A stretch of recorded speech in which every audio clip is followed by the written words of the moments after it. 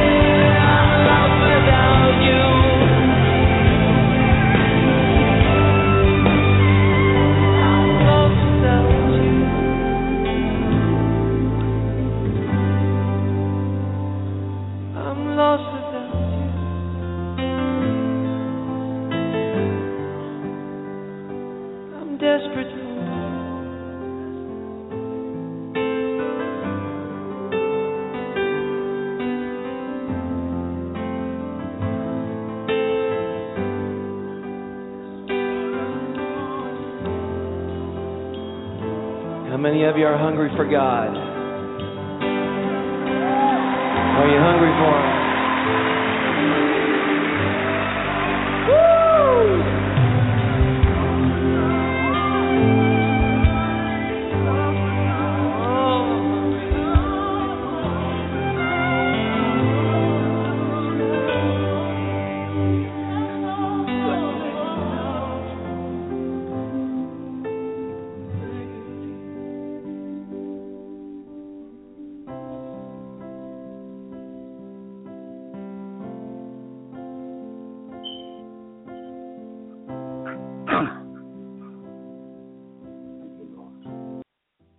Jesus. Thank you, Lord. We are so desperate for you, Lord. We thank you, Jesus. We thank you, Lord Jesus. We thank you, mighty Lord, mighty God. We are so desperate for you, for your presence, Lord. Lord Jesus, hallelujah, mighty Lord. Come in agreement, Lord, with those that are desperate for you, Lord Jesus. And you cover them tonight, Lord, with your blood, Lord Jesus, with your blood. Cleanse them with your blood. Everyone home, everyone life, everyone family. In Jesus' name, Lord, I pray. In Jesus' name, I come in agreement, Lord. Those that are desperate for you, Lord, for you to cover them, for you to minister to them, Lord, your bride, your people, Lord Jesus, that will be made ready for you, Lord Jesus. Your bride that will be made ready to meet you, Lord Jesus. Lord Jesus, help us to be ready, Lord. Help us to meet you in the cloud, Lord Jesus. In Jesus' name, Yeshua, name, Jehoshaphat, Lord. Mighty Lord, mighty God, in Jesus' name, minister, Lord. Minister, Lord Jesus, to the need of your people, Lord. We are so desperate for you, Lord Jesus. We are so desperate for your spirit, for your presence, for your anointing, for your fire, Lord. We are so desperate for you to come and take us home, Lord Jesus. And we pray, mighty Lord, that you make us ready, Lord. You make our life ready for you, Lord. You help us to be ready, Jesus, to meet you in the here, Lord. In that great meeting, Lord, we're going to meet you very soon, Lord. Help us, Lord Jesus, mighty Yeshua, mighty Jehoshua. Make our life ready, Lord. Help us, Jesus, Lord. We are so desperate for you, Lord. We are so desperate for you, Lord Jesus. We need more of you, Lord. We thank you, Jesus. We thank you, Lord. Shalom, shalom, my brother, my sister. Welcome to the Lord's hour. Hallelujah. Thank you, Jesus. I hope everyone can hear me fine. Thank you, Lord. Thank you, Jesus. Praise you, God. Thank you there, Brother Javon. Thank you, Jesus. Hallelujah. Jeremiah 30. The prophet Jeremiah said the word that came to Jeremiah from the Lord, saying, hallelujah, thus speaketh the Lord God of Israel, saying, write all these words that I have spoken unto thee in this book.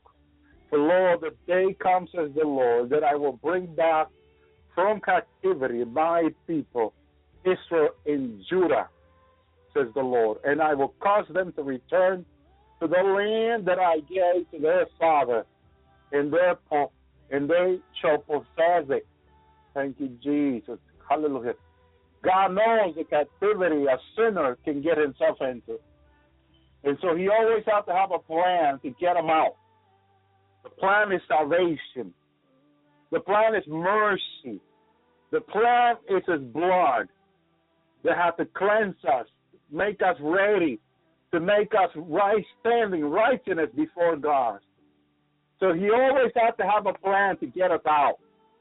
Because the only things we know how to do is get ourselves in. So God has to get us out.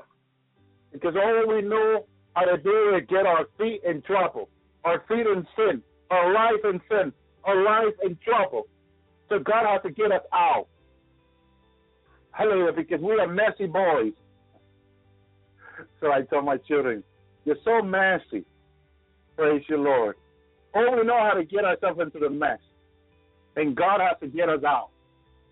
And praise God for his love and mercy that endures forever. That he works for us to get us out. Thank you, Jesus. Praise the Lord. Hallelujah. It's like we can see a puddle of dirt. Hallelujah. And all we want to do is jump into it. Hallelujah. But the mercy of the Lord endures forever. And he always has a plan to get us out. Thank you, Jesus. Thank you, Lord. Praise you, God. And so God says, "For Lord, the day comes," says the Lord, "that I will bring back from captivity my people, Israel and Judah." And Lord, the day is the day. This is the day the Lord has made. And this is the day when God looks at Israel and said, "I'm going to have to deliver my people." Being surrounded by all their enemies are planned to destroy them. They have planned, but it's no good. And so as the Lord is working with His bride, rebuking the bride, making sure the bride, hallelujah, knows and understands that God is holy, that He wants us to be always looking for Him. Why? Because He's the only help. He's the only helper, true helper, that we have to help. No one else can, but only the Lord. And the Lord is the only way, the only truth, the only life, the only God. So He wants us to always be focused on Him because He's the only one that can help us, truly, that can truly help us. No one else can. I mean, you might be able to give someone a cup of water, some food, some money, some clothing, a ride. You might be able to help people with little things, but the most important thing is our soul, our spiritual life, our soul that can only go to heaven or go down to hell. And so the Lord is the only one that can deliver us from hell. Or we will go there without any break, like a car without any break. Hallelujah. And that's where the world is heading. The world is heading straight to hell in a car with broken brakes. So Jesus, hallelujah, has to help the world. The only way you're going to get off that car, heading straight to hell without any break, if you receive Jesus and get your life into the ark. So Jesus is the ark. It's a secure ark for anyone to escape. And the times of Noah, the only escape was the ark. Jesus, God, always Jesus, have always been the only way out. You see, Abraham was old, Sarah was old, could not bear any children. The Lord had to step in there, hallelujah, and perform a miracle because the God of the father of Abraham could not do anything about it. It has to be the real God, the true God, the only way, the only truth, the only true helper. Jesus has to come into the scene, into the life of Abraham, friend of God, and say, "I'm here." Praise you, God. By this time next year, Sarah, hallelujah, will have a son, will have a baby. Praise you, Lord. She was of age. He was of age. Praise you, Lord. He could normally have no baby. So a miracle has to come from God for him to be able to have a baby. Thank you, Jesus. And then we see God in the life of Isaac. We see God in the life of Jacob. Then we see God in the life, hallelujah, of Jacob's sons, but specifically Joseph. God has to always step into any situation that you and I are going through to deliver us. He's the only true deliverers, brothers and sisters. He has to help us. He has to step into the scene. He has to step into our life. And he has to, hallelujah, come and help us because all we know is get ourselves in trouble, but he has to get us out. He always has to get us out because he knows that if he leaves it up to us, hallelujah, we make of our mess even worse. Thank you, Jesus. And I hope that you understand when you pray to God that we totally need God. And if we are to change, he has to help us because we cannot change ourselves. He has to change us. And he has to help us even to pray. Thank you, Lord. He has to help us to pray. He has to help us to fast. And I had so much trouble fasting until one day the Lord led me to understand that he could help me. His Spirit could help me. I said, Lord, wow. Okay, help me, Lord. I asked. After he let me know that if I would ask him for help, he would help me, and I will not struggle as much. I will not struggle as I used to struggle in fasting. Praise the Lord. I will always either break my fasting, drink water, or eat something. It was so hard for me to fast. Thank you, Lord. But the Lord in his mercy revealed to me that if I can call him for help in my fasting, and he would help me. Thank you, Lord. So I started calling on the Lord. Hallelujah. Thank you, Jesus. After he revealed to me John 15:4. Hallelujah. John 15:4. Without me, there's nothing you can do. In 5. Thank you, Lord. He told his disciples. And I grabbed that for myself, and I said, I understand now what the Lord is saying to me. Hallelujah. What he said to his disciples is so true. It is so true. Praise the Lord. I need to know this. I need to have this in my heart. I need to apply this to my life. I need to understand that God, Jesus, is nothing I can do. Praise the Lord. And as I prayed this to the Lord let me know he was very pleased that I was able to understand that. Thank you, Jesus. Thank you, Lord. Thank you, Lord. It's so important. Many Christians don't know this. That the Lord can help us with anything, any problem, because that's all we know how to get ourselves into problems, difficult things. Amen. And if you find yourself as a Christian not being able to fast, not being able to pray, not being able to seek God, not being able to spend time with God, ask the Lord to help you to spend time with him. Ask the Lord to help you to get up in the morning and pray. If you're having a problem getting up and pray, ask the Lord, thank you, Jesus, to help you to pray, to help you to seek him, to help you to be holy, to help you to be righteous, to help you to be perfect, to help you to keep his commandments. And watch how the Lord will help you as you cry out. But do it sincerely. Do it from all your heart. Ask Jesus to help you, and Jesus will help you. Jesus will give you the strength. Jesus will give you the knowledge. Jesus will make you capable of being able to keep his commandments, being able to work his commandments, being able to work by faith. He will give you the knowledge and wisdom for you to work by faith, for you to serve him, for you to be his servant and serve him well, brothers and sisters, which is very important in these last days. Well, we serve him well, but it's so difficult if the Lord is not helping, if we're not learning to depend on the Lord, if we are not learning to call upon the Lord, to say, Lord, help me. Lord, I need your help. Help me, Jesus. Help me, Jesus. And as we go on to the name of the Lord, praise you, Lord. The Bible said we will be saved. He will help us. Thank you, Jesus. We need him so much. We need him so much.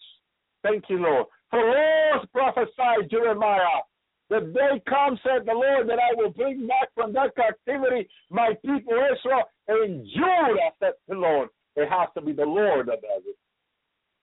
It has to be the Lord to help us. It has to be him. He has to be our helper. Thank you, Jesus, says David. We have to call upon the name of the Lord, and we will be saved. He will deliver us, brothers and sisters. He will get us out of the biggest trouble we can get ourselves into. The Lord Jesus can help us get ourselves out. Thank you, Jesus. If we call upon his name, if we pray to him, thank you, Jesus. Hallelujah. He will help us. Thank you, Lord. These are the words of the Lord spoke concerning Israel and concerning Judah, says verse 4. For thus says the Lord, we have heard a voice of trembling and fear, and not of peace. When you hear the news, when you hear what's going on the news, when you hear what's going on in the world, it's not a voice of peace, because peace can only come from Jesus, the Prince of Peace. You're not going to get peace from the news. You're not going to get peace from the world. And the peace they talked about in the world is not like the peace Jesus can give us.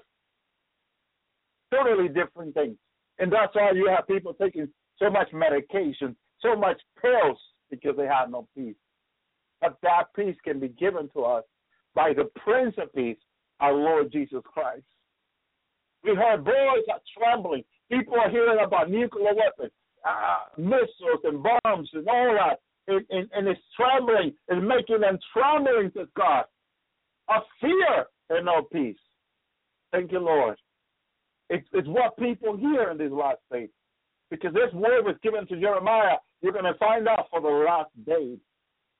It's for the last day. For thus saith the Lord, we have heard voice of trembling. Fear.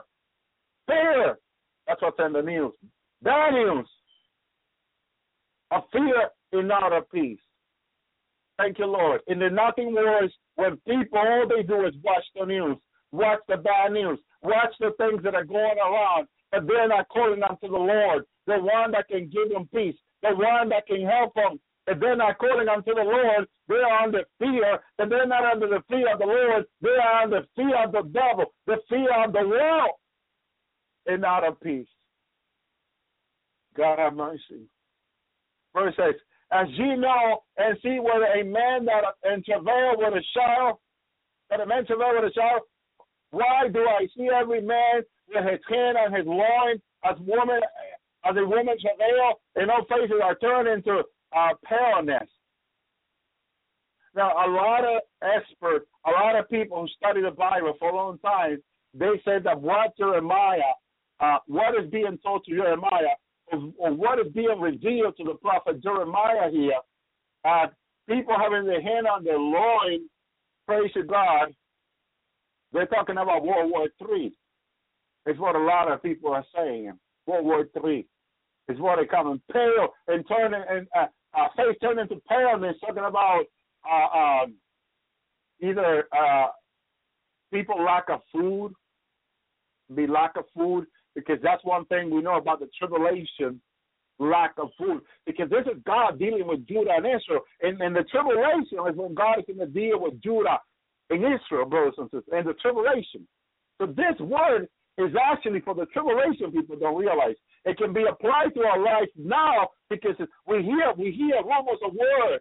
Hallelujah. Thank you, Jesus. Like it says in 1 Thessalonians 5. Thank you, Jesus. Same thing Paul says to the church, Thessalonians 5. Hallelujah. Thank you, Jesus. So when they are saying peace and safety, sudden destruction come upon them as a travail upon a woman with a child, and they shall not escape, says Paul. Hallelujah. Jesus said rumors of water in Matthew 24. Thank you, Jesus. Thank you, Lord. Praise you, Lord. And we know this is about the tribulation. Hails, nuclear weapons are going off, because verse 7 says, alas, for the day is great. That's a great tribulation. So none is like, hallelujah, it is even the time of Jacob's trouble, that he should be saved out of it. The trouble will be great. That's why Jesus called it the tribulation. Hallelujah. It's called the great tribulation. Not just the tribulation. It is called the great tribulation. It will be such a great tribulation, says the Lord, like can never been and like can never be again. Now Turkey, supposedly, not official information, found a Russian plane, and that who are these people that did this? Those are Muslims. Most of the people in Turkey are Muslims, brothers and sisters. And what is happening here is they are provoking Russia. Is what they would do. This is a plan of them to provoke Russia to attack Turkey, because other country will join. That's what they're doing, brothers and sisters. Other country wants to join against Russia. But the whole purpose is not just about Russia. They want to come against Israel. Netanyahu visited the Russian President Putin a few days ago, and even supposedly on the news share information, hallelujah, information out of Syria, spy information. They said that Netanyahu gave President Putin, and praise the Lord. And all this happens in the north of Syria, border with, hallelujah, with Turkey. Not necessarily needed to be their space, because they border each other. And I look at the map where they say they knocked down the plane. That is still Syria land. That is not Turkey land. That is Syria's land, brothers and sisters. But you see, they have to say that. They have to misinform people and tell people they were in, hallelujah, in Turkey land. But I went into the map and I looked where they point the plane was knocked down. that is not Turkey land. That is Syria's land, according to what is being shown in the map. So why do they do it? Provoking. And they're going to do more than that. They're going to do more than that. Their plan is not for good. It's not for good. I'm going to show you in the Word. Their plan is not for good. Thank you, Jesus, for his Word, brothers and sisters. Thank you, Lord. And so all these things are happening. It's being formed for Armageddon later on because they want to come against Israel.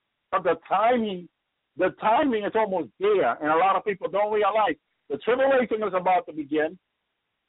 The bear, which is Russia, has waken up. The tribulation is about to begin. The Middle East is in total chaos. Obama is getting out before it gets worse because it's going to get worse. The Lord showed me, which I shared on the Lord's hour 2 years ago or more, that the United States will not be involved when Israel gets attacked. I said this. You can look it up in my message. I said this very clear. The Lord showed this to me. This is why Obama's getting out, because the United States will be involved when Iran and all these nations are attacking Israel. Okay. United States people will go to Congress, will go to Washington, and they will beg Congress to please help out Israel. The Lord showed this to me. Praise the Lord. And that's exactly what's going to happen. And I'm seeing the signs of it. I'm seeing the signs of it. United States will not get involved, brothers and sisters. The Lord showed me. They will provoke all this trouble, but they will not get involved. People will beg them, and that will take everything into the tribulation.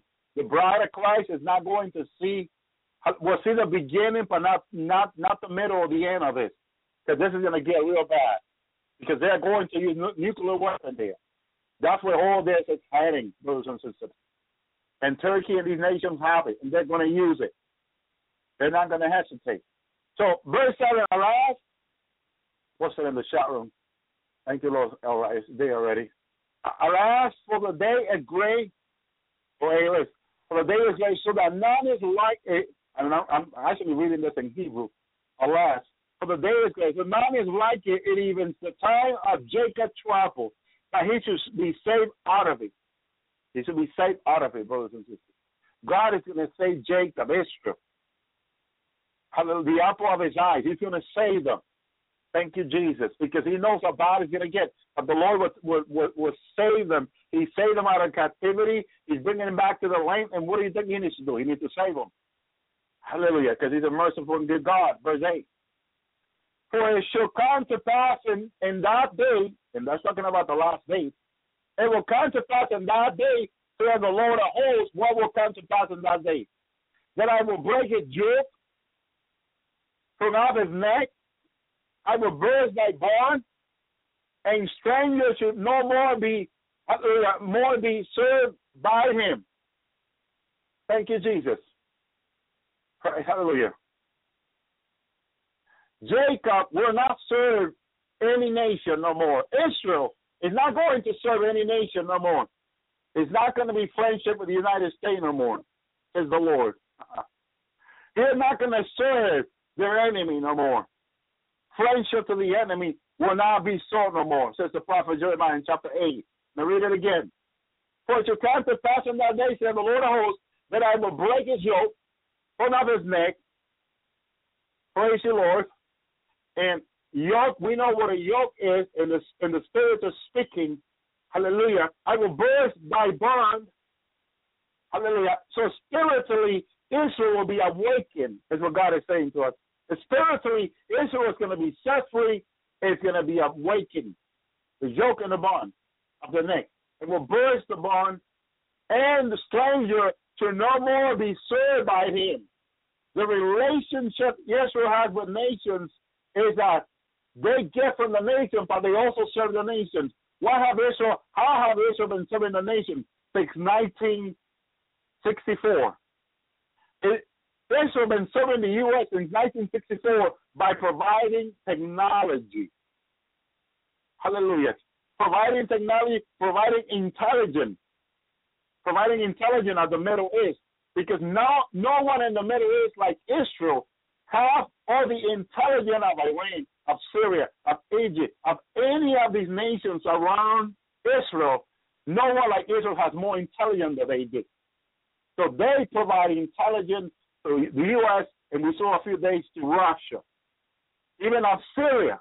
And Russia has been so, for many years, friends with Syria, but Israel has more information about Syria and all the people and everything they do there, all the trafficking, all the weapons, all the weapon warehouse, all the base, military base, all the building, all the intelligence they have. Israel has more intelligence in the world than any other nation about their own enemy. And so they have been providing for over 30 years to the United States. So they've been serving this nation. But God says in His Word, and strangers, look what the word God uses, brothers and sisters. Stranger. Stranger, your friend is not a stranger. So it's when your friend has left you, has broken the relationship with you, now it's a stranger. And God, by the time God says to the prophet, they will be a stranger. United States in Israel are going to be strangers. And that's where the relationship is heading. Stranger. Okay, and shall no more be served by it. God's relation will be cut off. No more. That relationship will be there in the last. This was prophesied, 3,000-4,000 years ago? Everything is in the Word of God, brothers and sisters. Verse 9. But they should serve the Lord their God, and David their king, whom I will raise up unto death. I want you to notice something. How God says, I will raise up unto them. Where is David? Or literally dead. He needs to be raised. He needs to be raised from the dead. And God says, I'm going to raise David unto them, whom I will raise unto them. Thank you, Jesus. Praise you, Lord. He's going to raise them. He's going to raise them. He's going to raise David. But more than that, Jesus came, hallelujah, from David. Praise the Lord. David is going to be the king in the new millennium. In the new millennium, praise the Lord, David is going to be Israel's king. But Yeshua, Jesus, is going to be among them to protect them, to deliver them. I seen them. The Lord took me there. And I saw that Jesus among them, protecting them. He will be raised out after them. Right now, He has been raised unto them because He came to them and they receive it not. They receive it not. Praise the Lord. But the receiving that was us made us sons and daughters of God. But that did not receive them have to wait until the tribulation, until the trouble comes. Because Israel, the only way they call out to the name of the Lord, the only way they come to God is when they are in trouble. And this time, the trouble is going to be great. Great tribulation. They're going to get themselves in so much trouble this time. But the Lord is merciful. His mercy endures forever. And He's going to deliver Israel as He has delivered you and I out of so much trouble so many times. He's going to deliver, hallelujah, Jacob one more time. And He's going to raise David as their king. Isn't that great? Thank you, Jesus. That's the Lord there, being there for the king. For they should serve the Lord their God. They're going to serve the Lord, but David will be the king. But you didn't think that David will be the king in the tribulation when He raised him up in Jacob's trouble. I said that. You didn't notice that there, right? Thank you, Lord. He's going to raise him up. He's going to raise him up as the Lord. Why? Because he's dead. The dead will be risen first. The dead will be risen first. Thank you, Jesus. Verse 10. Therefore fear thou not, O my servant Jacob, says the Lord. Neither be dismayed, O Israel, for lo, I will save thee from afar. Thank you, Lord. In thy seed from the land of their captivity, and Jacob shall return and shall be in rest and be quiet, and none shall make him afraid. Thank you, Jesus. Why? Because the tribulation is all about fear. The tribulation is all about fear, brothers and sisters. Hallelujah. None to make him afraid. Because that's what the tribulation is. It's all about fear. It's all about demons. Everyone is afraid, but not Israel. None will make him afraid. What is going on in Israel that none will make him afraid? David is raised, and they are serving the Lord. They're serving the Lord. They're finally realized they've been so far from God. They're calling upon the Lord, upon the name of the Lord. They're crying out to God. He's delivering Jacob out of trouble. Because, hallelujah, all we know how to do is get ourselves in trouble. And all Israel, in all the history have done, read the book of Judges, all they have done is get themselves in trouble. That's all they have done.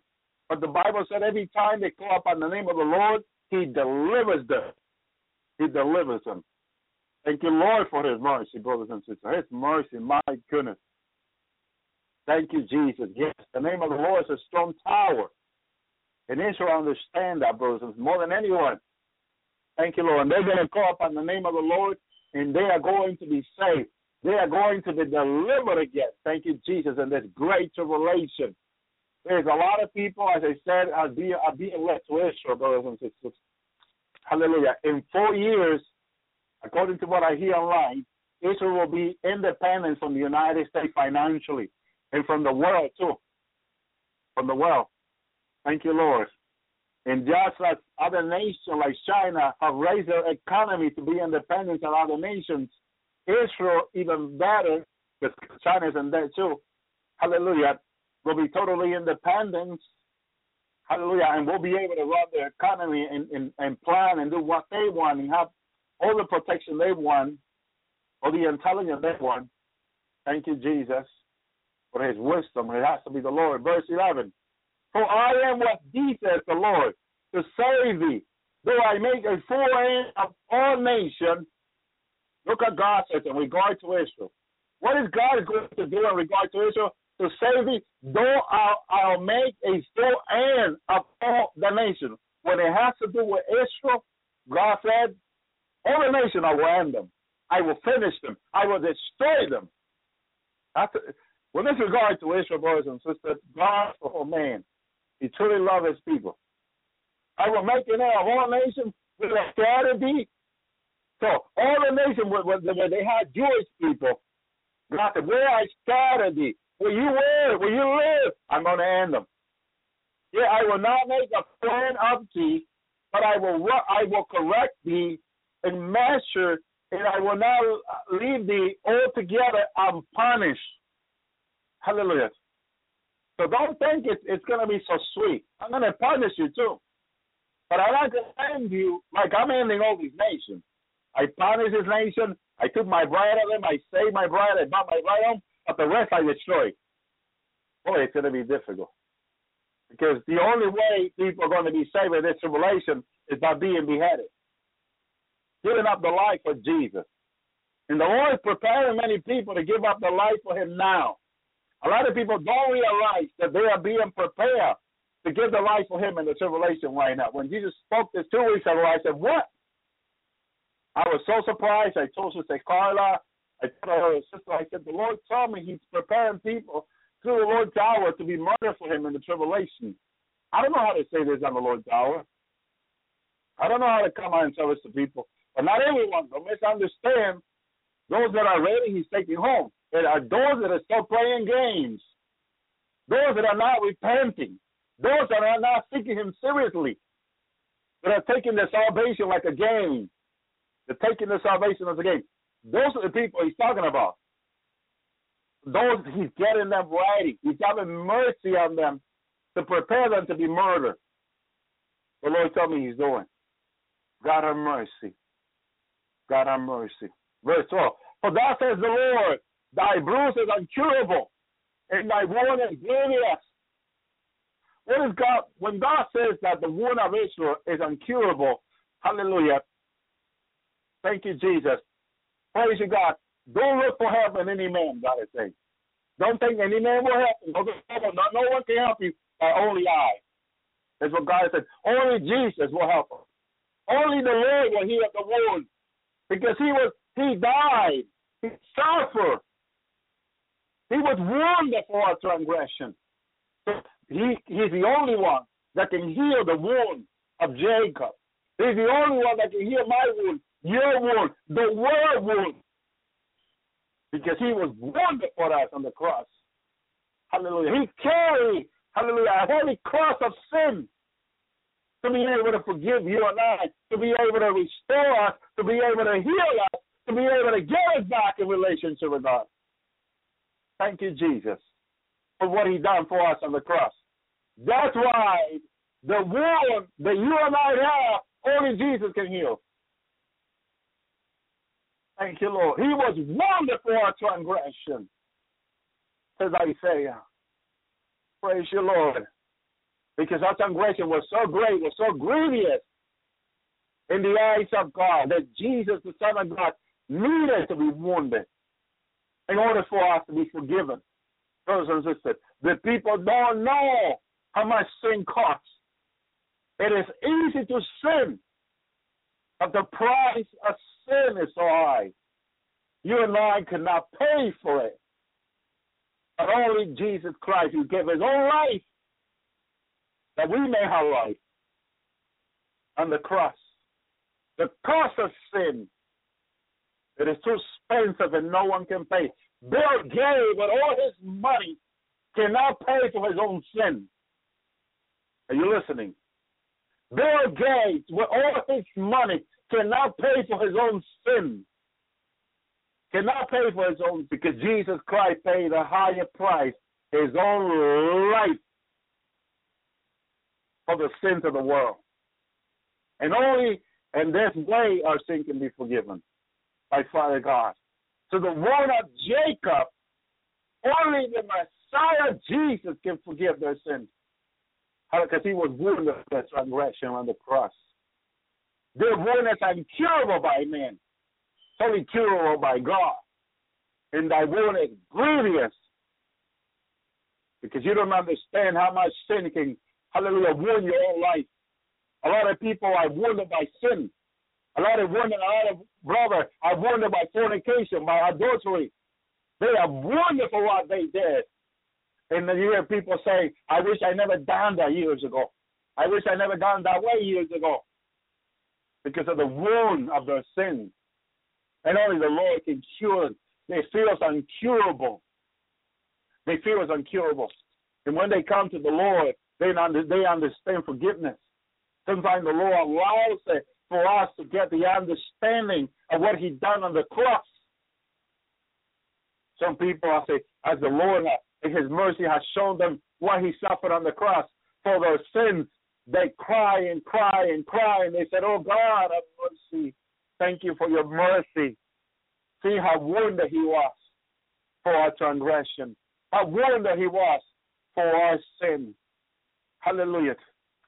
He was wounded, brothers and sisters. Deeply wounded. And those wounds only God, hallelujah, can heal. But he was wounded for our transgression. He was bruised for our iniquity. The chastisement of our peace was upon him, and by his stripes we were healed. He was bruised for our iniquity. The price of sin is so high that only Jesus Christ can pay for it. And he can only pay for it by his life. The people don't know how much sin costs. That's why we are told not to sin. Little children. Hallelujah. John says, sin not. He recommends that we will not sin, the Apostle John in his letter. That we will sin not. Why? Because sin costs so much. And a lot of people don't realize. Hallelujah. Thank you, Jesus. A lot of people don't realize the cost of sin. They just don't realize. Hallelujah. 1 John 2 says, my little children, these things I write unto you, that you sin not. And if any man sin, we have an advocate, a lawyer, with the Father, Jesus Christ the righteous, and he has a propitiation for our sin. And not for ours only, but also for the sins of the whole world. And hereby we know that we know him if we keep his commandments. It's the first recommendation, Justin. John says, I recommend that you will sin not. That you will not sin. Because a lot of people don't understand the price of sin. It is too high. You cannot pay. You cannot pay for your sin. That's why it's so hard for people to get into heaven. Unless they receive Jesus, unless they repent their sin, they cannot get into heaven. A lot of family would love to have their loved ones who are doing all kinds of evil things up there come to heaven when they die. And sometimes the Lord in a dream will show them they're not in heaven. And they cry, and God, they cry bitterly, and they say, why, Lord, why? A lot of people don't understand how difficult it is to get into heaven. It is so difficult to get into heaven. Sin costs us a high price, and only Jesus can pay that price. Only the Messiah, Jesus, can. A lot of people don't realize. They don't realize how much it costs to sin. Verse 13, there's none to plead thy cause, that thou mayest be borne up, that thou hast no healing medicine. Why does he talk about healing medicine here? Because he knew we will have doctor in the last day. Medicine, science will advance. People will be able to make ship to the moon. He knows how science will be in the last days. And the people will try to apply medicine, living a sinful life, and they will go to the doctor for help. They will try to have the doctor prescribe them the medication to ease the pain. Have a lot of people dying in the hospital or in their home, having all kinds of prescription from the doctor to ease their pain, but the pain they have in their soul, nothing can ease them but the blood of Jesus. By repenting their sins to Jesus. And a lot of people don't even know that. They don't even know that, brothers and sisters. There's none to please thy cause. Look what God says. There's none to please thy cause. Besides God, there's no one you can go to. Besides Jesus, there's no one you can go to. Understand this, verse 9. That we cannot go to anyone. We cannot go to man. We cannot go to religion. The only one, hallelujah, that can forgive our sin when we repent is Jesus Christ. That thou mayest be bound up, that someone can heal you, bind your wound, that thou have no healing medicine. None of the medicines from your earth will be able to bind your soul. The pain in your soul is true. But the Messiah, Jesus, is the only one. The Messiah is the only one that can do that. Thank you, Jesus. Verse 14. All thy lovers have forgotten thee. Boy, when years ago, when I heard, when I came to the United States, how much they love Israel.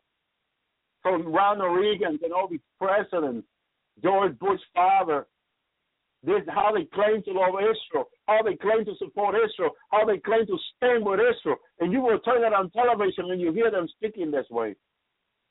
I came to this nation and I heard how much they love Israel, and it pleased me. It just pleased me how this nation loved Israel. Back in the 80s, brothers and sisters. I came to the U.S. in 86. You can put it on the news. You can hear this nation, people standing for Israel. You hear people on television standing for Israel. How much they love Israel. Praise the Lord. Lovers of Israel. But look what God says now about Israel lovers. And all thy lovers have forgotten thee. It's in the word of God that the United States, the lover of Israel, have forgotten thee. The people in the United States, the government that say so much they love thee, your lover now says, I've forgotten thee. It's in the word of God, brothers and sisters. Everything is in the word of God. Everything. Remember this. The Lord told me this. Jesus told me this. Everything is in my word, my son. Everything is in the word. Anything we need to know, we just need the Lord to help us, to show us where. But it's all there. All thy lovers have forgotten thee. I used to hear how much they love Israel. We stand for Israel. And God said, all thy lovers have forgotten. In the last days, that's it. They're going to forget Israel. Hallelujah. Thank you, Jesus. For I have wounded thee. Who wounded Jacob? Who wounded Israel? Well, let's see. Let's go back to Genesis. Who wounded Jacob on his thigh? The angel of the Lord, Jesus Christ. What do you think that wound was? That was prophetic. And Jacob said, I will not let you go until thou bless me. Thou bless me. But he wounded him on his thigh, on his, on his limb. He wounded him. He wounded. What does that mean? That after God wounded Jacob, only God can heal Jacob. No medicine can. No doctor can. But only the Lord, only the Messiah can. It was the Messiah that wounded him. I wounded thee. For I have wounded thee with the wound of an enemy, with the chastisement of a cruel one, for the multitude of thy iniquity, because thy sin were increased. He wounded Jacob from the beginning till now. And Jacob has been walking this way, wounded on one side. Through the wilderness, it was so hard for Jacob. Why? Because Jacob was wounded. There is sin, they only increased. You see, God knows each and one of us. God knows that if he doesn't do certain things in our life, our sin will only increase. He even had to help us to stop sinning. Ask the Lord in your prayer, Lord, stop me from sinning. Stop me from sinning. You better ask the Lord to help you to stop from sinning, because if your sin increase, he might win you, like Jacob. Oh, man. Oh, man. Oh, man. He wounded Jacob because their iniquity increased. He will not stop sinning. He will not stop sinning. People that keep sinning, this guy, I remember this testimony of this guy that will go online last year. Will go online and just look up women and this and that, pornographic material.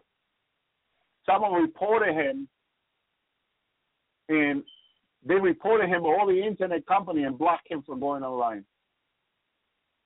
And who did that? The Lord. Why did the Lord do that? To save his soul. Because if God has a purpose with us, he'll do anything. Thank you, Lord. Ask the Lord to stop you from sinning. He wounded Jacob. Remember this. Because of the multitude of his iniquity, brothers and sisters. That's why he wounded Jacob. Jacob will not stop sinning. Hallelujah. Thank you, Jesus. Always ask the Lord for help. Don't keep on without asking the Lord, because you also might be wounded. I have heard it from people that have been wounded themselves face to face, and it's not pretty. Jacob now had to walk. His walk was very difficult. Very difficult. Praise the Lord. His walk was very difficult with the Lord. Some people walk, hallelujah. Thank you, Jesus. His thigh, yes, thank you. Thank you, Jesus. And it was out of his joint, and he wrestled with him. Because he wrestled with the Lord. He wrestled with the Lord. So he wounded him on his thigh. But Jacob could not walk straight. Jacob, it was so difficult his life after that. After the Lord wounded him. It was so difficult for Jacob. Hallelujah. I have wounded thee with a wound of an enemy, with a chastisement of a cruel one, for the multitude of thy iniquity, because thy sin was increased. Thy sin was increased. Even though the Lord did this, but he did it to save Jacob. To save a remnant out of Jacob. To save a remnant, because a lot of them are going to die, and many of them have died. But just to save a remnant,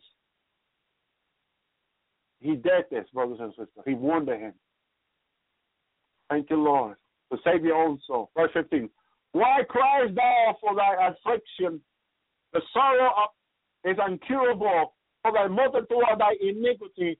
Because of thy sin were increased, I have done these things unto thee. Hallelujah. In other words, you will complain to the Lord. You say, Lord, why me? Why have this happened to me, Lord? But all the Lord has done is His good for you, His goodness, His mercy for you. You're wounded. You're probably in pain. You're probably going through things you don't even thought about going through in your life. But it all has been the Lord to save your soul, to save you. Thank God for the things He has allowed into your life. Because although you've been suffering and going through so much in your life, the Lord did this to save you, to rapture you for His bride. That's why He did this. It is not pleasing unto the Lord to do this to you. But in other words, it's to save you, to save you, to save your soul. And no one can pay the money for a soul, but only the life of Jesus. Only the Lord can save. Verse 16. Therefore, all they that have devoured thee should be devoured, and all thy adversary, every one of them, to go into captivity, and then that despoil thee should be spoiled, and all that upon thee I will give for a prey. Thank you, Lord.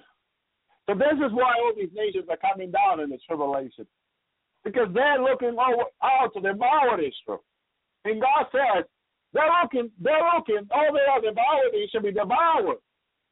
God is going to allow Satan and all his demons to devour these nations, to kill, steal, and destroy all these life. Because they plan to destroy Israel. And God said, all right, then, well, you go do your thing in the tribulation. And all our adversary, every one of them, to go into captivity. Now, demons, as some people have seen in the revelation from the Lord about the tribulation, are running people captive in the Middle East. They're running people by multitude captive, like slaves in Egypt. Like Israel looking in Egypt, slave captive and chained and all that. Why is this? Someone says to me. Well, look what the Word of God says. They go into captivity because they plan evil for Israel. And God is punishing them for what they have done. And they that despoil thee shall be despoiled. All the riches they have, they're going to lose. And all the prey upon thee, I will give unto a prey. They become a prey. Because all they have in their heart and their life and their mind was to make Israel a prey. And God is punishing them, brothers and sisters. That's what He's doing in the tribulation.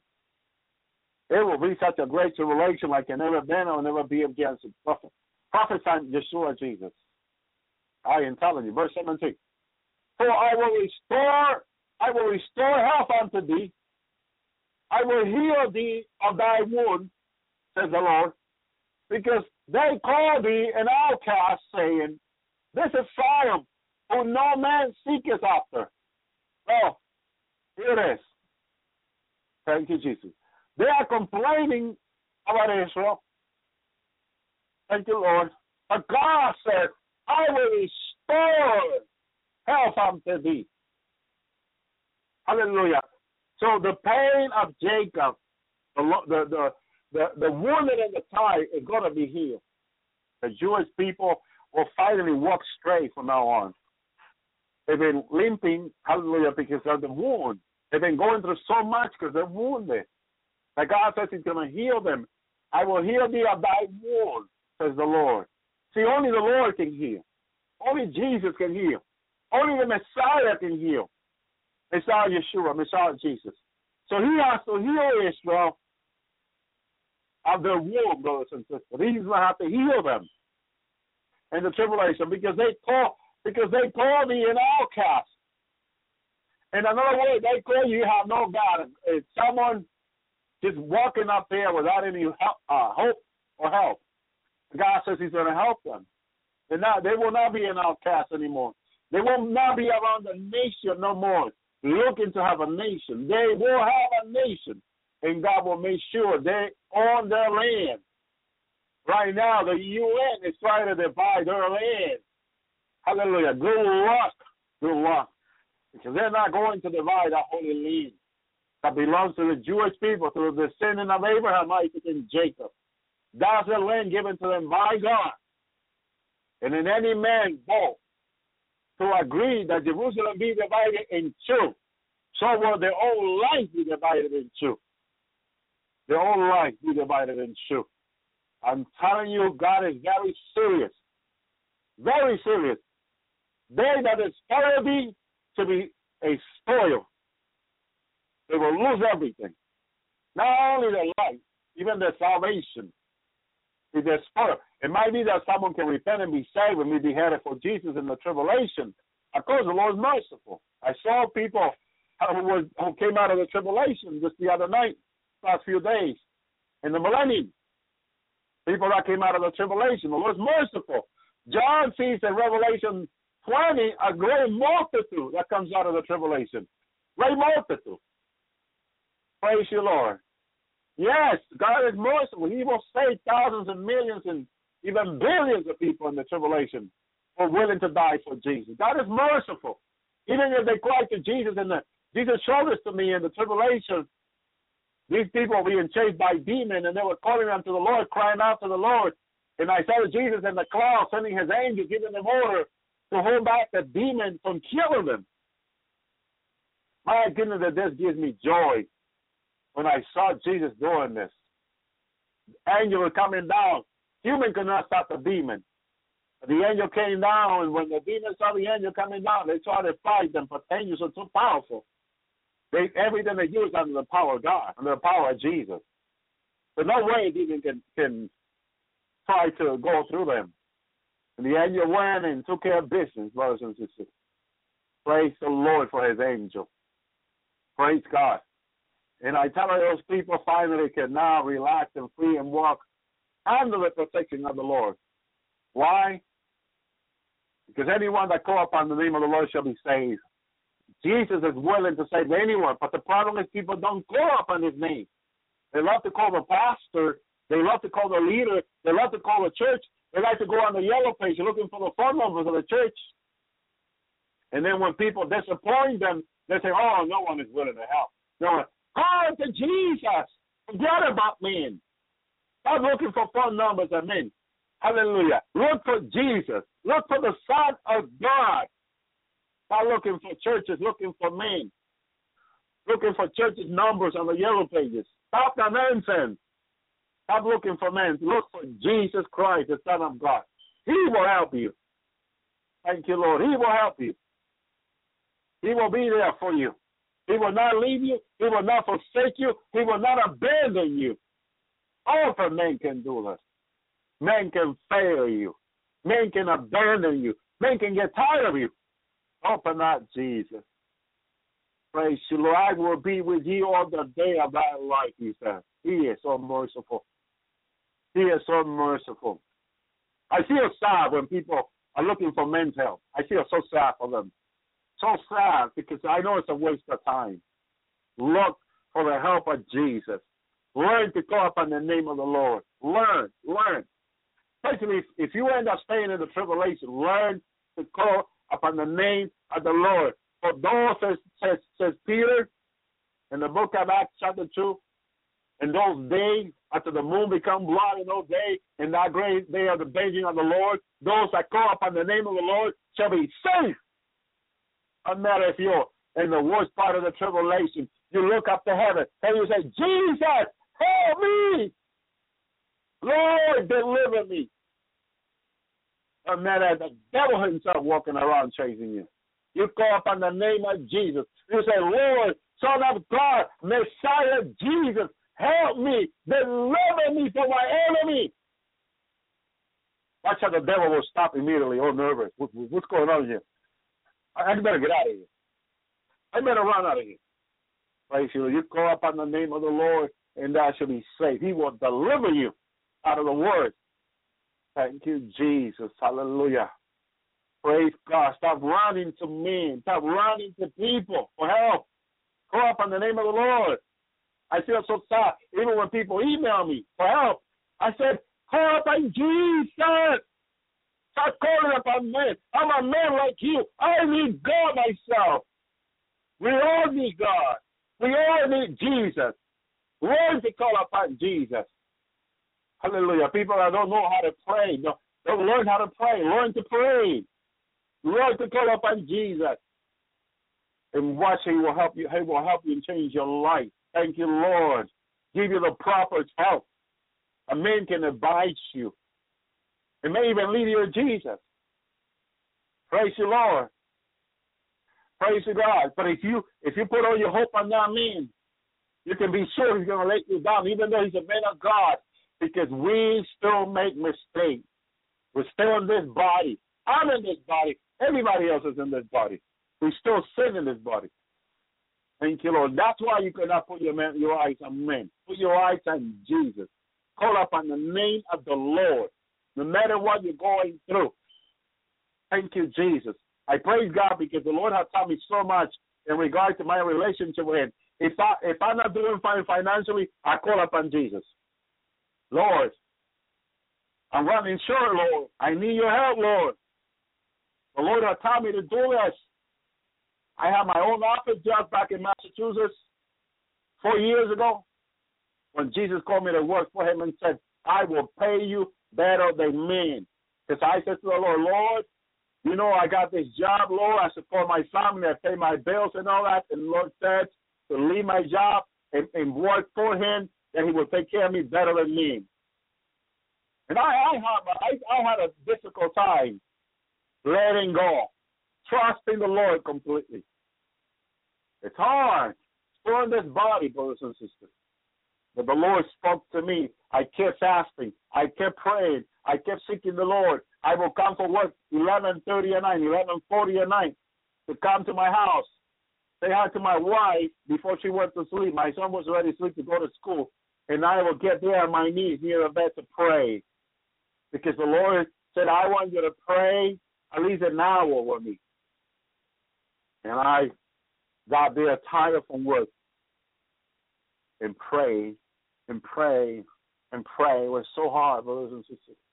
I didn't want to work for men no more. I just wanted to work for the Lord. Thank you, Jesus. The Lord says, I'll pay you better than man. Thank you, Jesus. And He has. He has been taking care of me and my family because He's faithful. It's so difficult, brothers and sisters. People don't understand. We all struggle one way or another. And it has to be Jesus that help us. The Lord did not teach me to trust on Him. If I was just trusting on man, or even on my own strength, or my own knowledge, brothers and sisters, all these souls have been saved. Probably have not been saved. The Lord would have used someone else to save them anyway. Because God is not limited by men. A lot of people think so. God is not limited by men. Thank you, the Lord said yes. God is not limited by men. A lot of people think so. You hear a lot of people preaching. Oh, if you had not done this, those people would have not been saved. Nonsense and foolishness. Nonsense and foolishness. God can use anyone He wants to save anyone He wants. Didn't He use a mule to speak to the prophet? Thank you, Lord. God is not limited by men. A lot of people think so. It is up to us to get in obedience with God. And God will use us for His glory. Because that's why He chosen us and He would love to use us. But if we hesitate, we say no, we walk away from God, God will raise someone else and use them even more powerful than us. God is not limited by men. A lot of people think so. That's a lie. Don't let no one lead you must lead you. Deceive you must lead you. God is not limited by men. God can do anything. Jesus can do anything.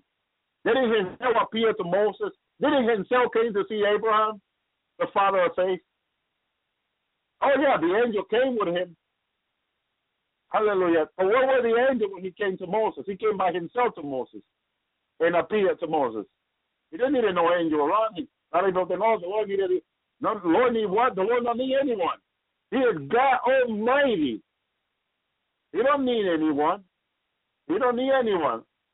If He has anyone with Him, it's because it will please Him. That's all. It will please Him to have them. Thank you, Lord. It will please Him to have them. That's it. Nothing else. Don't think of nothing else. God don't need no protection. He's the Almighty. It is just because it pleases Him to have His children around Him. Thank you, Lord. Thank you, Jesus. He appeared to Moses, came to Abraham. The two angels left to Sodom and Gomorrah, and Jesus stayed there with Him. If they would have been protecting Jesus, they would have to stay there because they were protecting Him, you know. Oh, no. They have order from the Lord. They went down to Sodom and Gomorrah to get a lot of His family out, and Jesus stood there with the Lord, still talking to Abraham. If they were the Lord protection, they would have to be there all the time, every second. Where's the demon? We're watching out for the demon. Nonsense and foolishness of the enemy. God is not limited by anything. He's not limited by demons. He is not limited by anybody. Thank you, Lord. He allowed testing. He tests. He allowed temptation, which is different. Thank you, Lord. He says to Daniel that the prince of Persia opposed him, and he delayed it, hallelujah, 21 days, to show Daniel that when we pray, we have to wait upon the Lord. Thank you, Lord. He is not limited by anything. It was a teaching. Praise the Lord. But you see that, thank you, Lord, the angel left, and the Lord stayed there. No devil ever created can make the Lord run, or can make the Lord do something else that he's not supposed to be doing. No way. He's not limited by demons. He's not limited by men. He's not limited by his creation. Not limited by his creation. Thank you, Lord. He's the creator. He made all heaven and earth. Thank you, Lord. Thank you, Jesus. Praise you, God. And so, praise the Lord. The Lord always stand there faithfully for his people. Verse 18, thus says the Lord, behold, I will bring back from captivity Jacob's tents, and have mercy on his dwelling place, and the city should be built upon her own heaps, and the place shall remain after the manner thereof. Oh, I love this. Thank you, Lord. Jacob's tent is Jacob. Let me make sure, because I know Jacob's tent is Jacob's temple. The tent. Hallelujah. They had a tent for the Lord. Amen. In the wilderness, I remember they had a tent for the Lord in the wilderness. Thank you, Jesus. And so that tent will mean the temple. Let me just confirm that real quick. Thank you, Lord. It was a portable shelter made by cloth, supported by one more pole and stretched, tied by the cord, loop attached to the peg, driven into the ground, the covering to the temple. It's referring to the third temple. He says, thus said the Lord, verse 18, behold, I will bring back from captivity Jacob's tent. That's the temple, I believe it is there. And have mercy on the dwelling place, they will dwell, and the city should be built upon her own heap, and the palace shall remain after the manner thereof. Okay? So either this is more referring to what the Lord is going to do, thank you, Lord, in the millennium, because this is where I see this beauty, really in the millennium, but also the third temple is going to be built. But we also know it's also going to be destroyed. Tent, because I also saw a tent in heaven, amen, and the tent must be more in regard to the millennium. Thank you, Jesus. Because it says the palace shall remain after the manner thereof. So after the tribulation, it will remain. Thank you, Lord. It will remain. Thank you, Lord. So there's a plan of God for the tent of Jacob he will bring back from captivity Jacob's tent. Amen. So it's captive somewhere. The tent is captive somewhere, is what God is saying to us. None of us know where the tent is anyway. Okay, we don't know where it is. It was a tent, we know. A tent is made it's a portable shelter made by cloth. So it's a cloth that God says, from captivity, I'm bringing it back.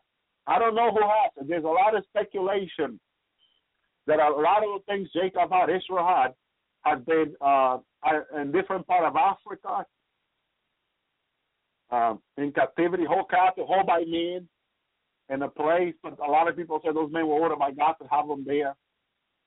But see, God says it's in captivity. So Rome might have the tent. Might be Rome that have this tent, because it says whole in captivity. Also, the enemy can have captivity, comes from the enemy. The enemy also can have it somewhere, and God says he's bringing it back. I will bring back from captivity, Jacob said, and have mercy upon the dwelling places, and the city should be built upon her own heap. So this is the millennium. Yes, I see more of this as the millennium than the tribulation. So the prophet because began about the tribulation. That's why I consider to also be in the tribulation by the end, middle end time.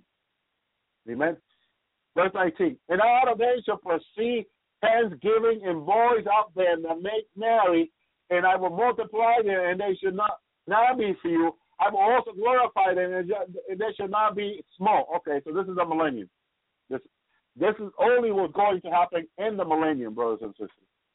Amen, because I see this in the future, and this is about the millennium. So the 10 that is in captivity will be brought back to the millennium. We will see that 10 in the millennium. Those that are coming down with Jesus. I mean, out of them, let's proceed thanksgiving. This is going to be happening. I see this in the millennium. In the voice of them that make merry. Amen. So, amen. Those that rejoice, I will multiply them. That's true. That's happening in the millennium. They should not be few. So they're going to be great multitude again. And I will also glorify them. Praise God, have a glorified body. They will have a glorified body. So this also talks about us, because he will say that he will glorify them. In other words, they will have glorified body. If that's what glorify means, brothers and sisters. And they should be they should not be small. So this is the bride in Israel included, brothers and sisters. What God is planning to do. Amen for that. Thank you, Jesus. Verse 20. The children also shall be at the former time. Their congregation shall be established before me, and I will punish all that oppress them. So now, when they are established in the millennium, whoever oppresses them, God said he will punish. Amen. So make sure in the millennium you don't say nothing against Israel. Don't oppress Israel, because God will punish you.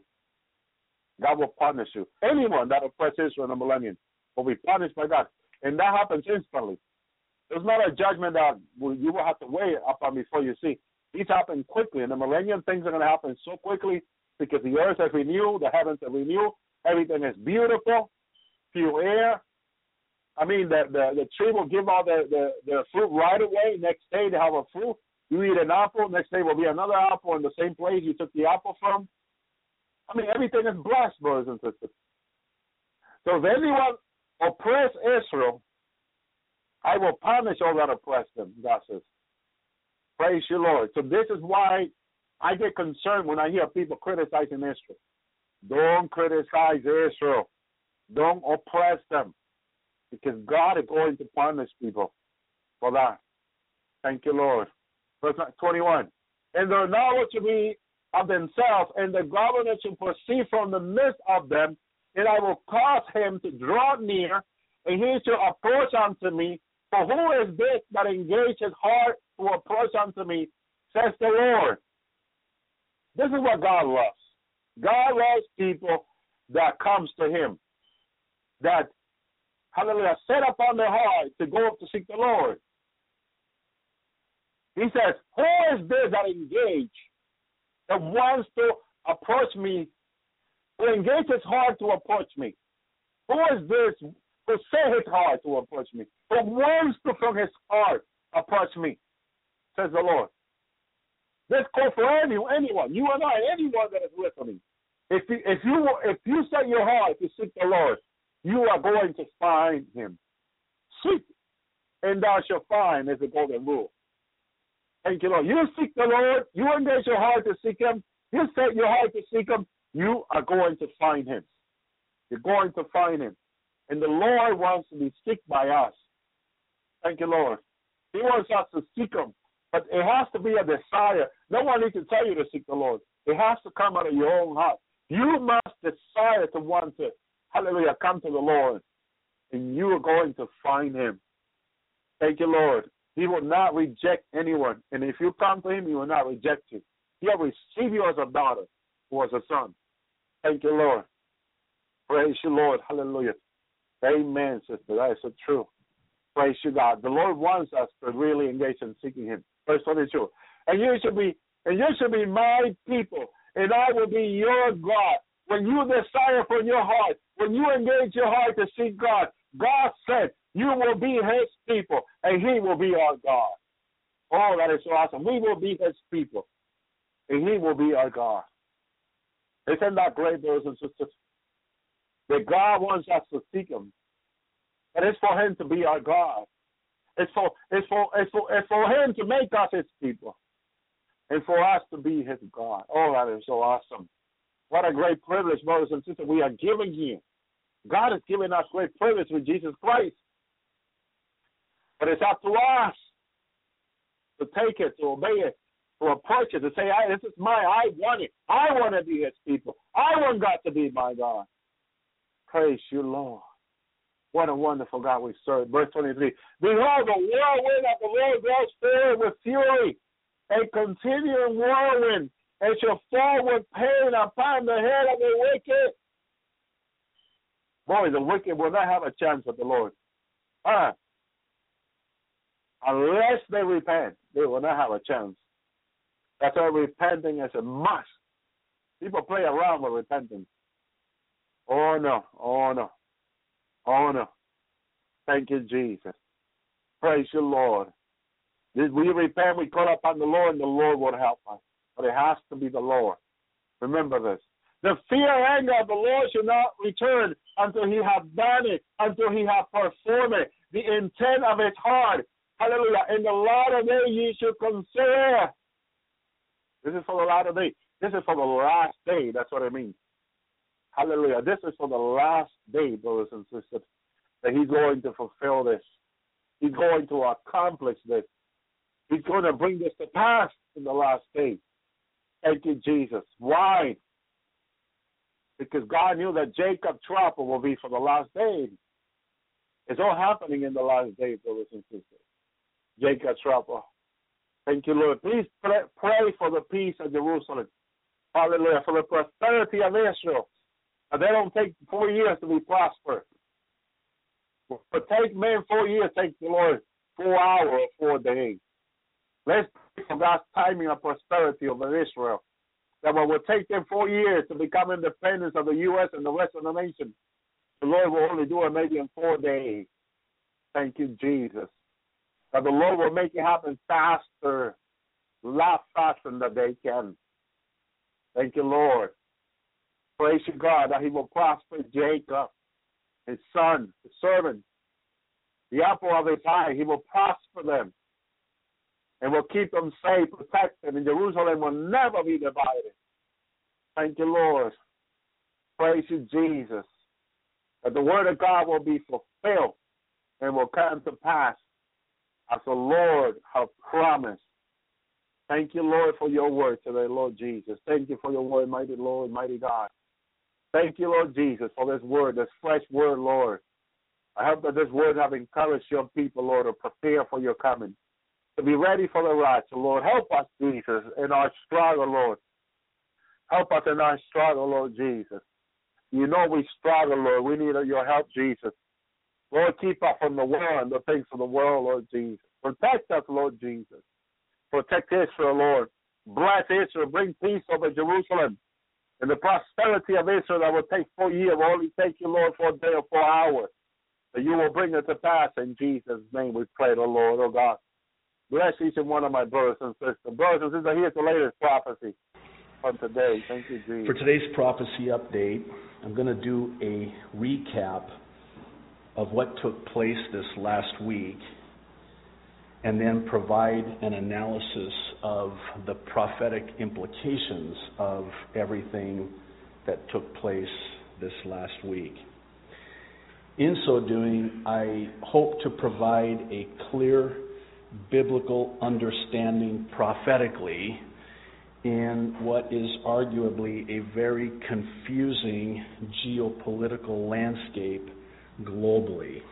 It's really getting hard to know what to believe anymore. There is so much by way of misinformation that it's getting more and more difficult to really sift through all of it.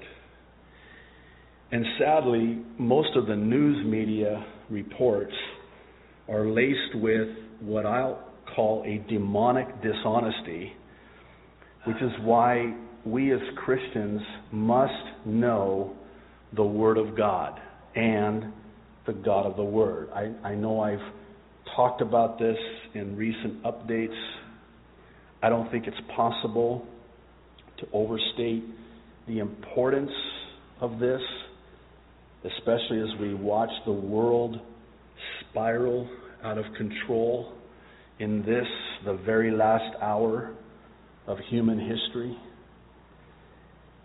If there was ever a time for Christians to know and understand what the Bible says will happen in the end, that time is now.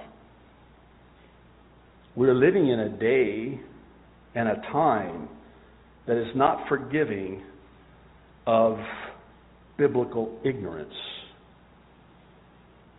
This because, absent knowing the Bible, and especially prophecy in the Bible, Christians can be deceived by all the lies that come from the father of lies, the devil himself.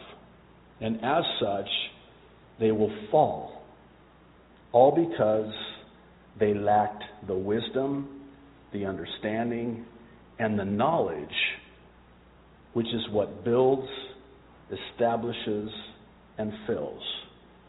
And this is Proverbs chapter 24, verses 3 through 5. This proverb has, in the over 30 years I've been walking with Jesus Christ, been and had a profound impact on my life. It says, through wisdom a house is built, and by understanding it is established. By knowledge the rooms are filled with all precious and pleasant riches. A wise man, verse 5, is strong. Yes, a man of knowledge increases strength. It's been said that knowledge is just information, but wisdom is the application of that information. And I think you would agree that for us as Christians in these perilous times, as the world waxes more and more evil by the day, we need this wisdom.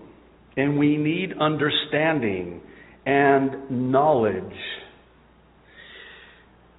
At our midweek Bible study last Thursday, we were in 1 Kings chapter 7 and 8. And these are two very, very long chapters. And at first read, they are also very, very boring chapters. We have the measurements of the temple that Solomon constructed. And it's one of those places in God's Word where you have to ask yourself, why in the world do I need to know this?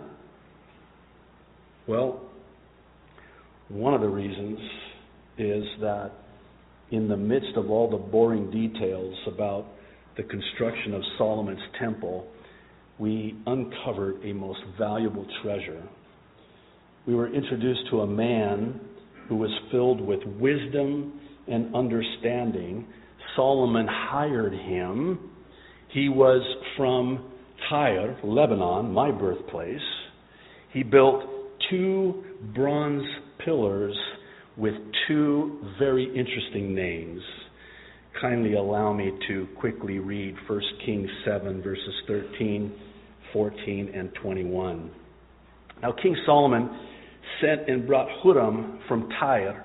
He was the son of a widow from the tribe of Naphtali, and his father was a man of Tyre, a bronze worker.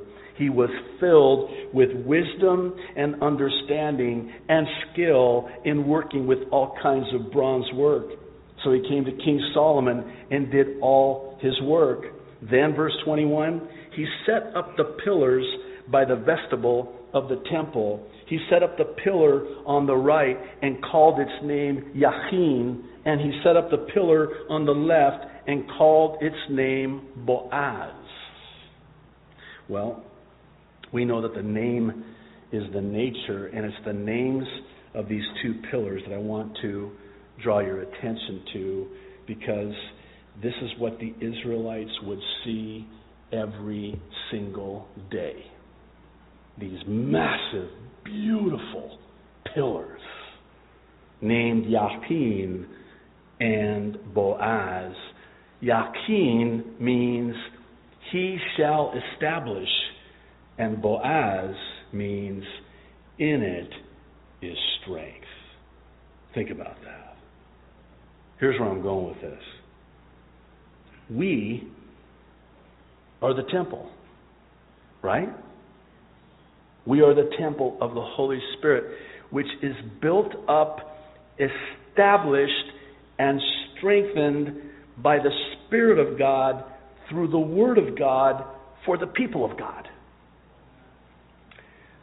I'm going to make a statement, and I hope you'll hear it and receive it. I don't know how any Christian is going to be able to survive, let alone thrive, in the days that lie ahead, absent this. Absent this. I'll say it this way. It's our only hope. This is our only hope of standing strong and not faltering or falling in the days that lie ahead as we occupy until He comes, until that trumpet sounds. You have no hope. I hate to be the bearer of bad news, but on the authority of God's word of truth, that is the truth.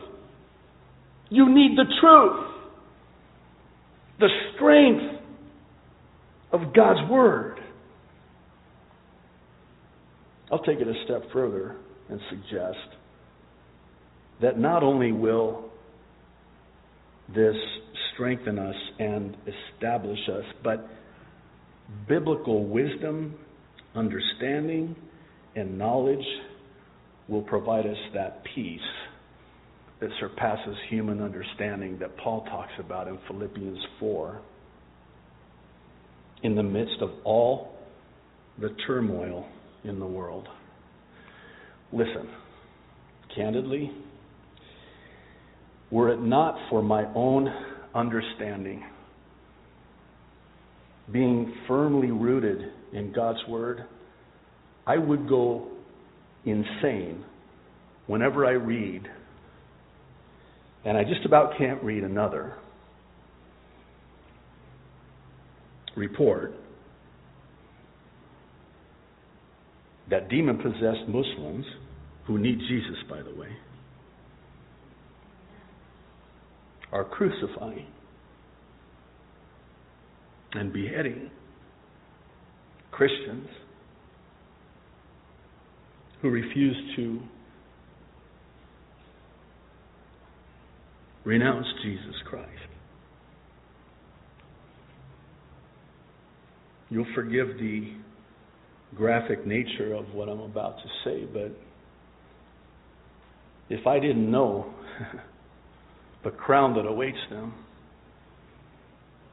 I would literally go insane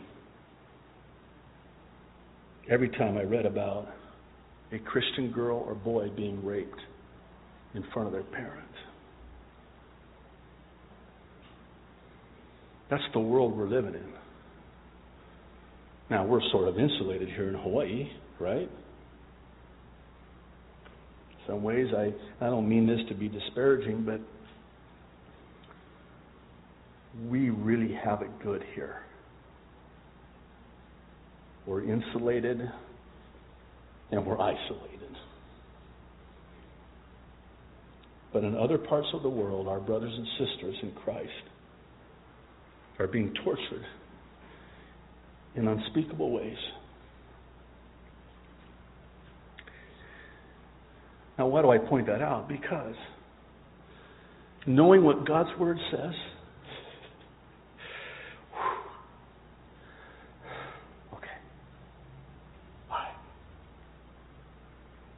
it calms me, it centers me, it steadies me, and it readies me for what's coming. Knowing what God's Word says about what's happening in the world today will steady us and ready us until He comes for us, however much longer that might be. Well, That was just the introduction. I'll begin with the aforementioned recap of what happened just in the last week by kind of sharing a number of headlines. And if you'll just bear with me, I'll work through that and then provide an analysis of what I believe it means on the grand scheme of things eschatologically. We'll start with this one from the Times of Israel. Khamenei, Iran's supreme leader, quote, "Iran will support anyone who strikes at Israel." That's a big job because there's a lot of countries that are, and people groups that are striking at Israel. How about this one? This is from the Jerusalem Post. Khamenei bans Iran from negotiations with U.S. And this is who we just made a deal with?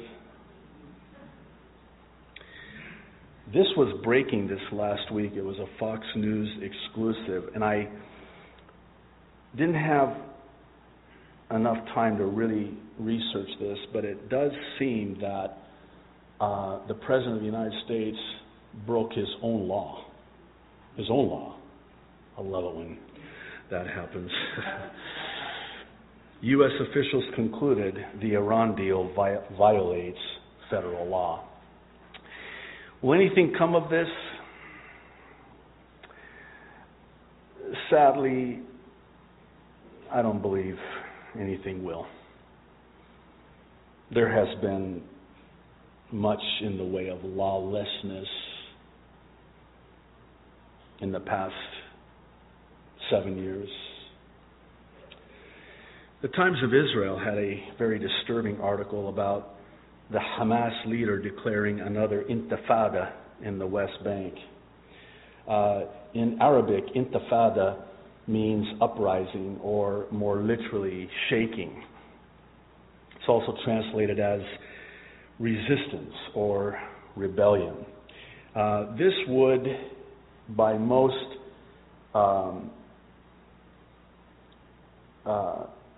by any stretch of the imagination, be the third intifada. And this is really serious.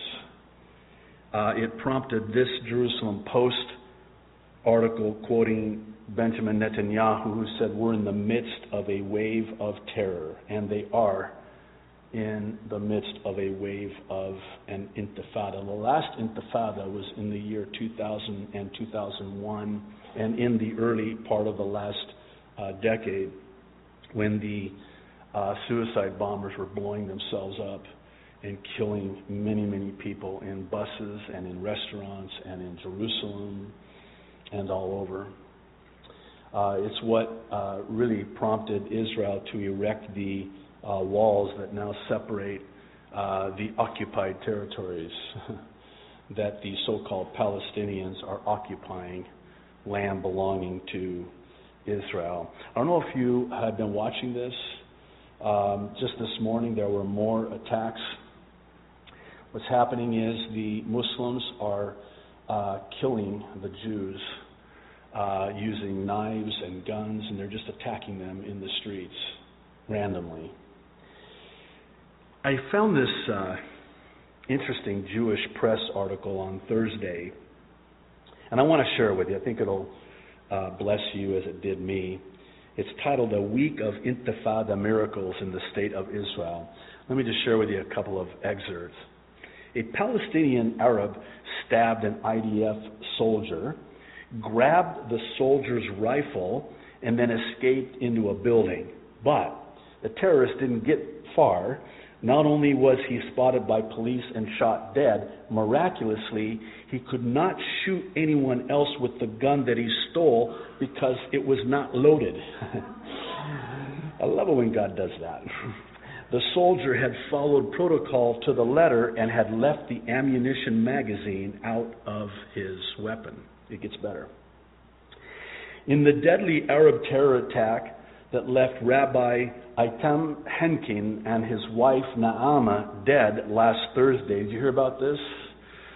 in the car on the Samaria road between Itamar and Elan Moreh. They had 4 children that survived.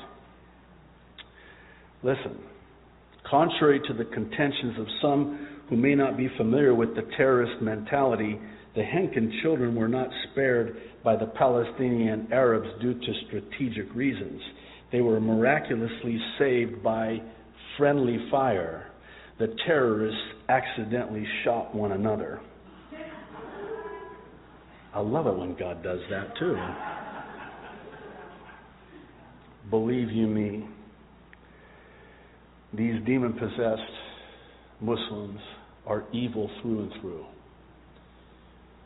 And they take great delight in killing children. And they certainly would have done that had God not intervened. Finally, a third miracle. In Petah Tikva, during Wednesday's terror attack, only one victim was stabbed by the Arab attacker. The terrorist was unable to stab more people because, miraculously, his knife broke. You know, it reminds me of Psalm 121, verse 4. I think about this more so lately for obvious reasons. Behold, he that keepeth Israel shall neither slumber nor sleep. God will keep Israel. God has a covenant with Israel. And he who keeps Israel shall neither slumber nor sleep. This Telegraph op-ed, I did get a chance to read this in its entirety. It's a very good read. It's titled, "Why is the World Ignoring a Wave of Terror in Israel?" This is from the Jerusalem Post. UN chief condemns recent killings of Palestinians without mention of Israeli terror victims. Do you know, and if you do, you had to search it out, that rockets continue to rain down in Israel from Gaza and the West Bank, only to be intercepted by the Iron Dome. And whenever Israel launches a strike, which they did Saturday night Israel time, Saturday morning Hawaii time, they are condemned by the international community. They're the aggressors.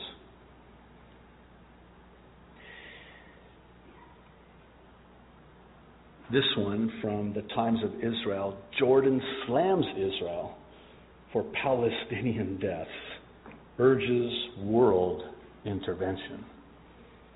Wow. Israel wraps BBC for unethical terror attack headline. Israel is the occupier. Israel is the aggressor. Israel are launching the attacks on the innocent Palestinian victims. The Jerusalem Post published an analysis in which they concluded that Israel is one major terror attack away from Operation Defensive Shield 2. And if you know anything about Operation Defensive Shield 1, that should tell you something. Perhaps the biggest news from this last week was this headline from Fox News: potentially game-changing oil reserves discovered in Israel. Actually, that's a bit of an understatement given the size and the scope of this find. This is not the same find of natural gas off the coast of Haifa in the Mediterranean Sea. This is oil. And here's the thing, a couple of problems that are already coming out because of this, one of which is that this find is in the Golan Heights. Remember those of you who went with us to Israel? The Golan? Here's the problem. Syria lays claim to the Golan. And Israel heretofore has been forced, threatened by the United States of America, not to mention the entire international community, to make nice. Give him back the Golan. You'll forgive my silly cynicism. Have you looked at a map of the Promised Land lately? Syria belongs to Israel. And oh, by the way, and we'll talk about this here in a moment, that's the whole reason that Russia and Iran are in Syria. Oh, and it's, by the way, the very reason that the Islamic State wants to set up a caliphate in that area they call the Levant, which just so happens to be almost exactly the same borders of the original Promised Land. We're talking the pre-1967 AD borders. We're talking the original Promised Land that was given to Israel. Could it be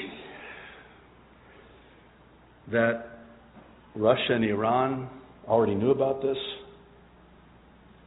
And could it be that this is why they are in Syria? It's almost like there's a hook in their mouth that has brought their armies there, and not for the reasons that we're being told. Last but certainly not least is this headline from Breaking Israel News. Hasidic rabbi, war of Gog and Magog already began in Syria. I think you understand why I saved this headline for the last, but I think this is the question that's now being asked. Namely, are we witnessing the fulfillment of the Ezekiel 38 and 39 prophecy vis-a-vis Russia and Iran in Syria with the oil as the spoil in Israel? I suppose another question that should be asked and is being asked is, are we also witnessing the fulfillment of Isaiah 17, Psalm 83, and with it Zechariah 12 and 14, all of which have the same common denominator?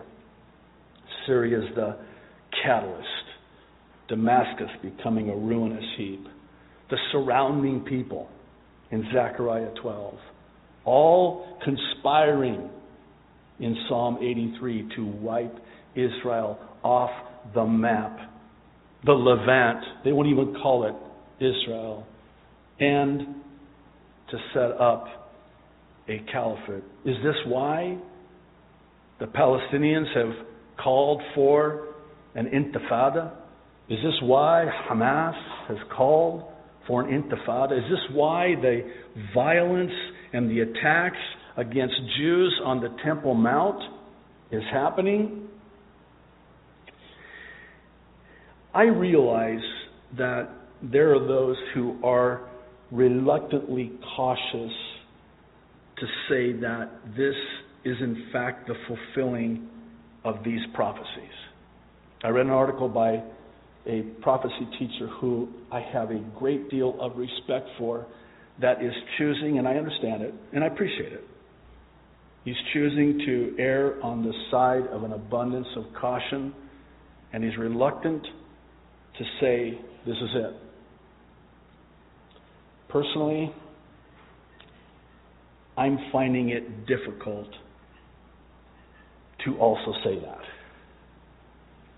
And I'll explain why. All that we now see taking place, chiefly in the Middle East, virtually fits perfectly, forming the perfect storm prophetically. And for me, it's a timing issue. It's a, if I can say it this way, a shelf life issue. There's an expiration date. Everything that is lined up today was not lined up several years ago, nor will it likely be lined up several years from now. It's that proverbial striking while the iron is hot. Now, is it possible that this is not it, and these prophecies are not being fulfilled at this time and will yet be fulfilled sometime in the future? Is that possible? Yes. Certainly that is possible. However, here's why, personally, to me, while it may be possible, it's not probable. And I'll explain. 4 reasons. These are the main 4 reasons I believe personally that this is it. Number 1, if it's not it, then this massive oil discovery in Israel would, for whatever reason, need to somehow be rendered inconsequential.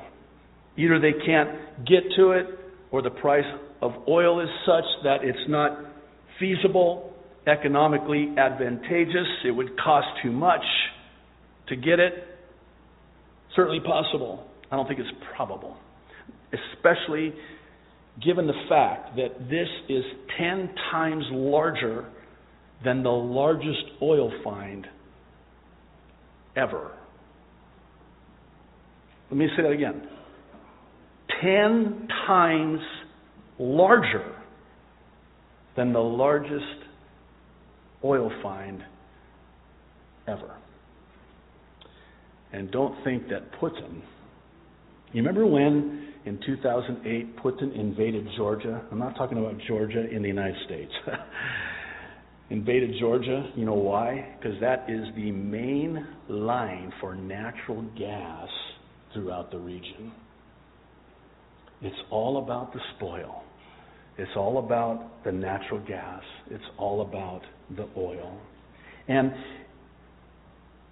if this is not it, then this massive oil discovery would somehow have to be taken off the table, if you will. Number 2,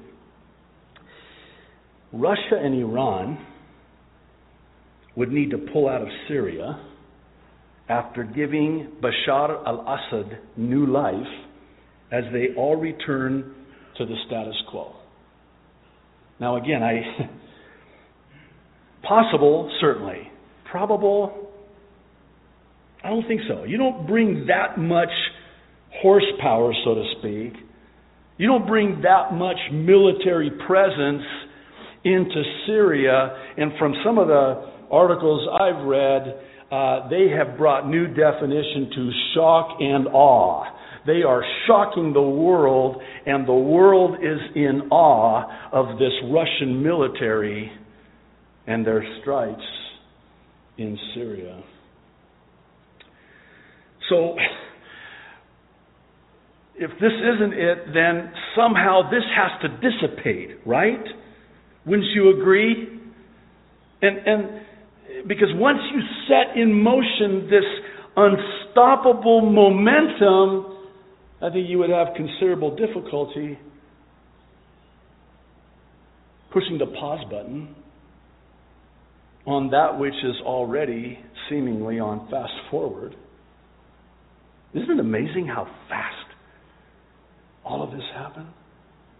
I mean, you know, it used to be, I'll tell you, doing these prophecy updates, just even 2-3 years ago, used to be a lot easier on me.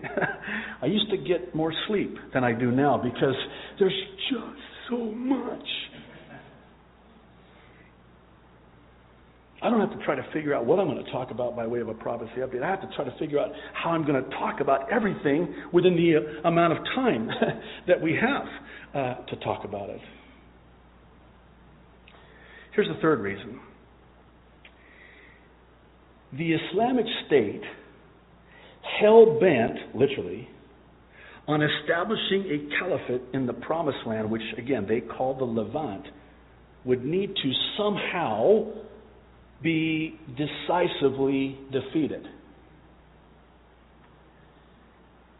I don't know how you do that. Oh, I thought Putin was going to.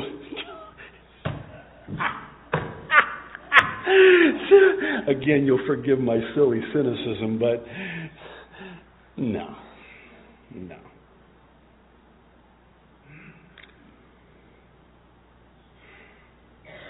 Here's the fourth reason. Hamas, Hezbollah, Al-Qaeda, et al. Would also need to be decisively defeated. Because they all have the common satanic goal of destroying Israel. So, again, if you have this unstoppable momentum, then how do you reconcile that this is not it? Again, possible. Sure.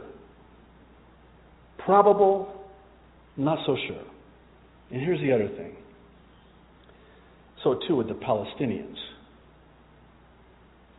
Need to be rendered inconsequential at best, or perhaps dormant at worst. Uprising? Maybe they've been dormant, and maybe Mahmoud Abbas, on the heels of Yasser Arafat, has wanted to put a kinder face. Of course, any face would be a kinder face than Arafat's, but sorry. And maybe it was sort of dormant for a season, but I think when you really understand what this intifada is intended to accomplish, I think it'll change your perspective. It's for this reason that I am stressing the importance, paramount importance, of knowing and understanding God's Word. It's so that we're not easily shaken when we see everything that's happening in the world today. We know how it ends. And oh, by the way, spoiler alert again, we win. This ends really good for Christians born again of the Spirit of God. This ends really good. And that's why it's exciting. But if we don't know the Word of God, then it can be terrifying. And we can be easily shaken. Psalm 62 verse 6 says, "Truly, He is my rock and my salvation. He is my fortress. I will not be shaken. In Him is strength. He shall establish Boaz, Yachim." Doesn't move me. Doesn't shake me. Doesn't faze me. I'm going to bring the update to a close by simply saying that we would all do well to know both what we believe and why we believe what we believe. More specifically, as it relates to the doctrine of imminence. What do you mean? Well, it's kind of been heartbreaking for me as I read, again, so much material throughout the week, and many Christians have been, and I knew this was going to happen, and I warned about it in August, that if we're here in October, there's going to be a lot of Christians that are going to be really disappointed and discouraged and even devastated, and that has happened. I don't know if there's anything I could have done differently. When you understand the doctrine of imminence, that the rapture can happen at any time, and that the rapture has to happen before the 7-year tribulation, you're unmovable. You will not be shaken. You will not be alarmed. You will not be uncertain. You will be strong and established because you know. If we're uncertain, wishy-washy, back and forth, then like Paul said in his second epistle to the Thessalonian church, chapter 2, verse 2, we too can become easily unsettled or alarmed by everything that's happening. We need to know what we believe, and we need to know why we believe what we believe if we have and want to have any hope in the days that lie ahead. And this is why it is, lastly, that every Sunday, every week, sometimes midweek too, when stuff happens, we do this. I really believe with all my heart that our redemption draws nigh. And like Paul would say to the Thessalonians, encourage one another with these words. You be encouraged. The Lord's coming. And Jesus himself said, I come at an hour you expect not. You know what that means? It could happen at any time. I love the word imminent because it sounds like any minute. Yeah? I mean, how cool is that? Imminent. That sounds pretty fancy, like I went to seminary, right? The doctrine of imminence. Wow, preach it. Preach. And then it's just basically the sound doctrine, the truth that the rapture can happen at any minute. Any minute. It's imminent. Why don't you all stand? We'll pray. Lord, thank you. Thank you for the more sure word of prophecy. Thank you for your word telling us what's going to happen before it happens, so when it happens, we will believe. Lord, you have told us exactly what's going to happen at the time of the end, and we believe it's happening. So, Lord, we do believe, and we do look up and lift up our heads, knowing our redemption draweth nigh. But Lord, there are those, perhaps here in this wonderful church today, or watching this by some other way, that don't. Lord, I pray that today you have spoken very clearly into their hearts and opened up their eyes to this truth of your soon return. And Lord, I pray the result of that will be that they would open up their hearts to you, call upon you, confessing with their mouths and believing in their heart that Jesus Christ is Lord. Lord, I pray that that would take place today, and that today would be the day of their salvation. In Jesus' name we pray. Amen. Right, let's get into the Word of God. On Sunday mornings, we're going through 1 Corinthians, chapter by chapter, verse by verse. Today, our text will be chapter 11, verses 13 through 16. I'll have you turn there at this time, and if you're able, I'll ask you to stand. You can follow along as I read. If not, that's all right. Beginning in verse 13, pardon me, the Apostle Paul, by the Holy Spirit, writes, "Judge for yourselves. Is it proper for a woman to pray to God with her head uncovered? Does," verse 14, "not the very nature of things teach you that if a man has long hair, it is a disgrace to him? But," verse 15, "that if a woman has long hair, it is her glory, for long hair is given to her as a covering. If, verse 16, anyone wants to be contentious about this, we have no other practice, or better rendered in some of your translations, we have no such practice, nor do the churches of God. Let's pray, if you would join with me.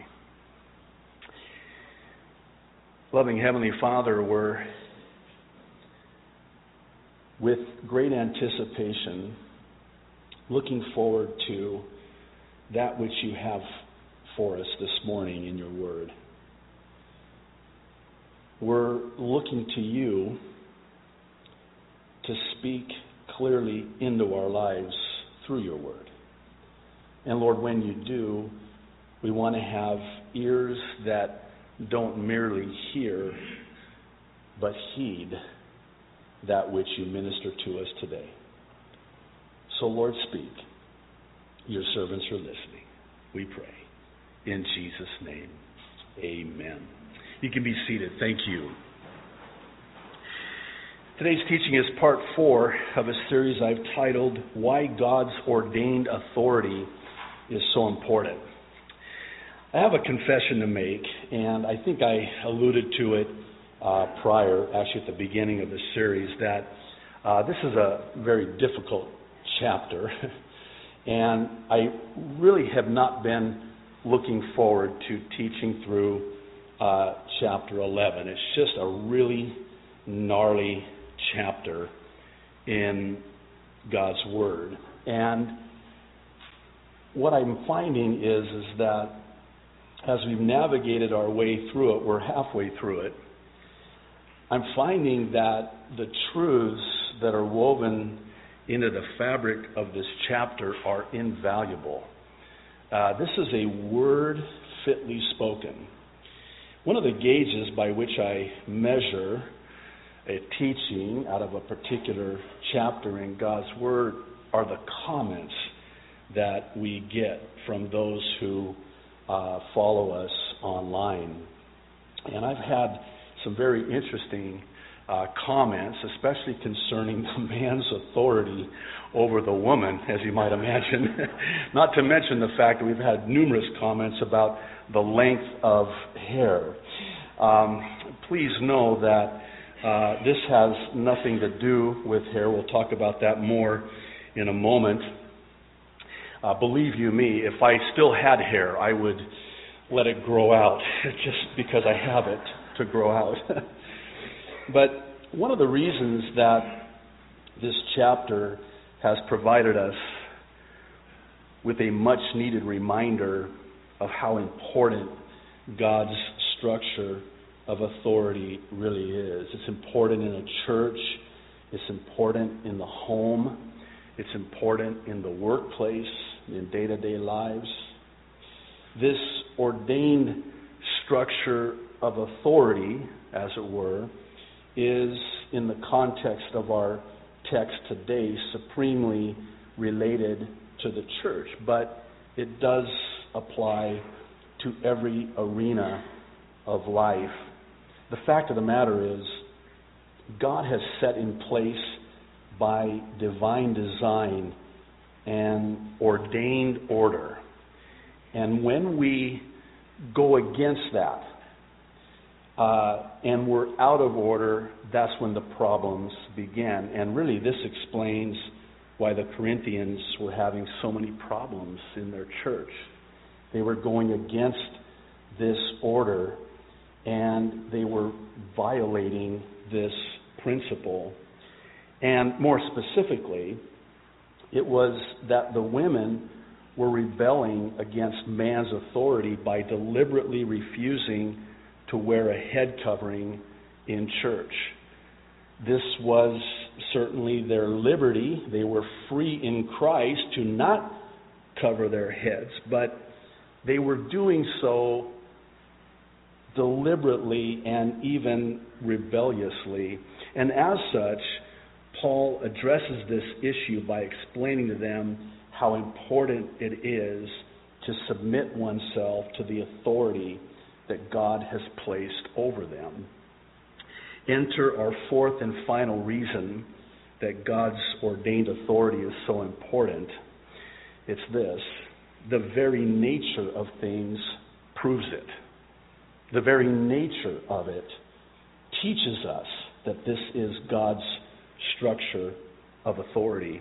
In verse 13, Paul tells them to judge this for themselves. And then he asks rhetorically, is it proper for a woman to pray to God while her head is uncovered? And then in verses 14 and 15, he asks, doesn't the very nature of things teach that it's a disgrace for a man to have long hair, but that it's for a woman her glory? And then in verse 16, very interesting, he says, if anyone wants to be contentious about this, neither he nor the churches of God wish to get into an argument concerning this matter. Hang on to that. I want to come back to that here shortly. Once again, though, I need to preface this teaching by emphasizing that the matter of hair length on a man does not have the application to us in our culture today as it did in that day. In both the Jewish and Greek cultures of that day, long hair on a man was seen as a shameful sign of femininity. And that was the why behind the what, if you will. I think we do err greatly, especially as pastors. We're the ones that are the most guilty of this when we force our prejudice onto the text so it says what we want it to say or what we think it should say. And this has manifested itself in a myriad of ways over time. It wasn't that long ago that many a pastor would talk about women not wearing makeup. And I don't know why in the world I went there. It's not in my notes, but let's just move on here. But no, seriously, this was a big issue. And it created a lot of problems. The Bible doesn't say, ladies, that you can't wear makeup. But it does say to be modest in the way that you dress, that your outward beauty should be really matched by your inward beauty as well. But, of course, pastors are really the ones that are notorious for doing this. And this is one of those passages that many a preacher has taken license with. It's been said that it's better for preachers to be concerned about the length of their sermons instead of the length of people's hair. Yeah. This doesn't apply to me. This was a theoretic quote. The point that Paul is trying to get across here is that the very nature of things, in fact, proves God's order of authority. In other words, naturally, a woman's hair is longer than a man's. And that's the evidence of the woman's long hair being her natural covering, if you will.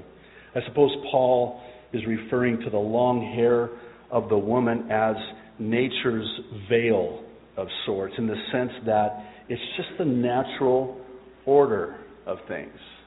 But, and there is a but here, there's a bigger issue that's at hand. Perhaps you'll indulge me for the remainder of the teaching as we refocus our attention on what I see as the bigger issue that Paul is wanting to address. It's in verse 16. Paul is saying that if anyone wants to be contentious about this issue, they need to stop. And here's why. This can be potentially very divisive. To me, it seems to indicate that the matter of women covering their head in church had become a source of legalistic contention. One commentator of this wrote, Paul is saying, if this discussion concerning head covering causes problems or division, it's not worth becoming legalistic. The key to good theology is to note how many times a particular subject is dealt with in Scripture, as opposed to subjects like the finished work of the cross and the importance of love. This is the only time the subject of head covering is seen in all of Scripture. Thank God. There's not another chapter like this that we have to work our way through. But this is the only time the subject of head covering is seen in all of Scripture and thus should be given proportionate attention. Now keep in mind that from chapter 7 on through the remainder of the first epistle to the Corinthian church, Paul is answering questions that they wrote him asking. And so this was obviously one of those questions in a long list of questions that Paul is going to address for them because it's something they brought to his attention. Paul, we're having problems.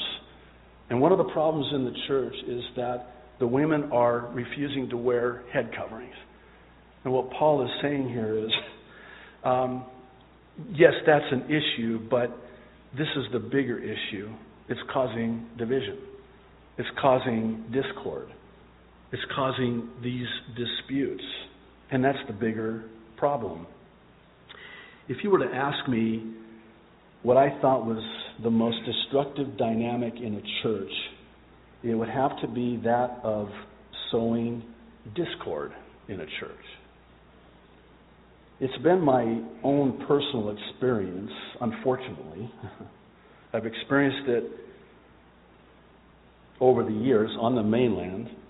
Of course, all of my examples, especially when it comes to this, are from the mainland. But the division that always ensues from the discord can actually supersede the issue that started the problem in the first place. Maybe a better way to say that is, something as minor as this has the propensity to create a bigger problem. And that creating of the bigger problem can in fact be more destructive and damaging than the initial issue could have ever been in and of itself. And such was the case with the Corinthian church, such that the discord and division over the woman's head covering had become a much bigger problem than the head covering itself. This is a matter that could have been resolved, a crisis within the church that could have been resolved and settled easily. However, by virtue of verse 16 in our text, it would seem to indicate that this had gone to the level of becoming divisive. It was Winston Churchill who famously said, "Never let a good crisis go to waste." Now, you probably didn't know that he said that. And there's a good reason why you didn't know that he is the one who said that. This saying has been hijacked. That's a terrible word for an Arab to use, but I just used it. There it is. While Churchill's intentions were noble, this quote has been exported and I'll say even distorted for evil purposes, especially when it comes to the devil's devices. The Apostle Paul, writing to the Corinthian church, said, "Let's not be ignorant. Don't be ignorant of the schemes, the wiles, the devices of the devil." By that I mean, the devil will never let a crisis in the church, as small as it may be, go to waste. Why? Because he can turn it into a device to dismantle and ultimately destroy a church. We were just talking about this before first service, that the enemy, the powers of darkness, the forces of wickedness take notice and are aroused whenever there's an opportunity to get into a church body, into a ministry, into the body of Christ, and create discord and division. Satan hates the church, and he will stop at nothing and do everything that he possibly can to destroy a church.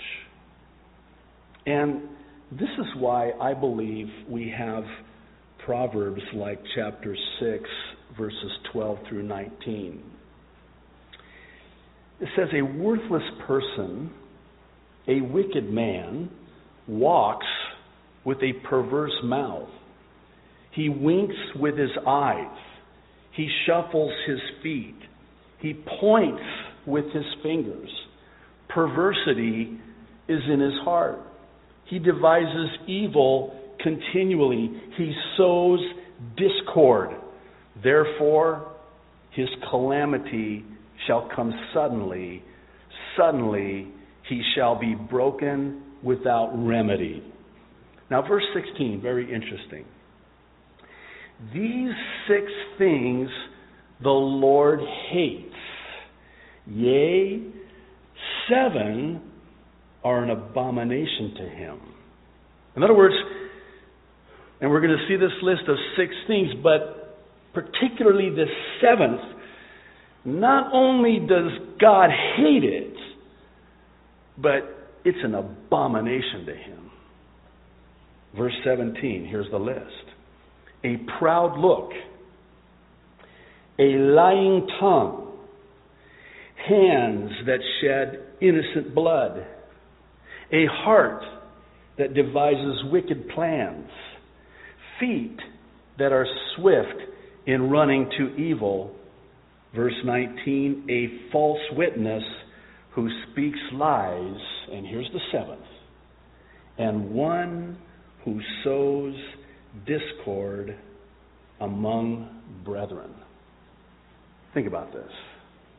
That is an abomination to God. Now, this begs a question. Could it be that this is the reason why the sowing of discord among the brethren is such an abomination to God? Think about when Paul mentioned to the women in the Corinthian church, cover your heads because the angels are watching. And at first read, you're having a hard time trying to understand, what does he mean by that?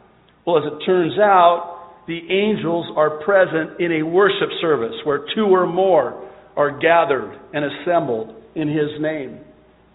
They're watching the church service, and they're hypersensitive when it comes to deliberately rebelling against authority. Why? Because they were there when Lucifer did that. And they saw the destruction, and might I add, the division that ensued because of it. They take it very seriously. They know of the potential destruction. Women, and this is why. This is why. Oh, it's no big deal. Yes, it is a big deal. And here's why it's a big deal. And this is why the sowing of discord is a big deal. And this is why the sowing of discord is an abomination. Because of the potential that it has to destroy a church. I've seen it. I've witnessed it. I've been on the receiving end of it. And it's the most painful thing you will ever experience in your life. And I thank God, and I know that you know this, but I thank God every day for this church that is my privilege to pastor. This has not been named amongst us. We have not experienced this, and I pray to God, I beg God, that this would never happen in this church. Because I've seen the lives that are destroyed. I've seen the marriages that are destroyed. I see the teenagers who watched this play out want nothing to do with God, the church of God, the people of God, the things of God, and if that doesn't break your heart, I don't know what does. The only thing in my own life personally, in all the years that I've been walking with the Lord, that was more painful than going through a church split was the death of my own daughter. And I'll tell you, a church split was not in a distant second in terms of how painful it was. You see what happens to people, even the adults. They walk away from the Lord. They want nothing to do with the Lord. I had one person tell me that their secular employment, they were treated better than they were in the church with God's people. I hate to say it, but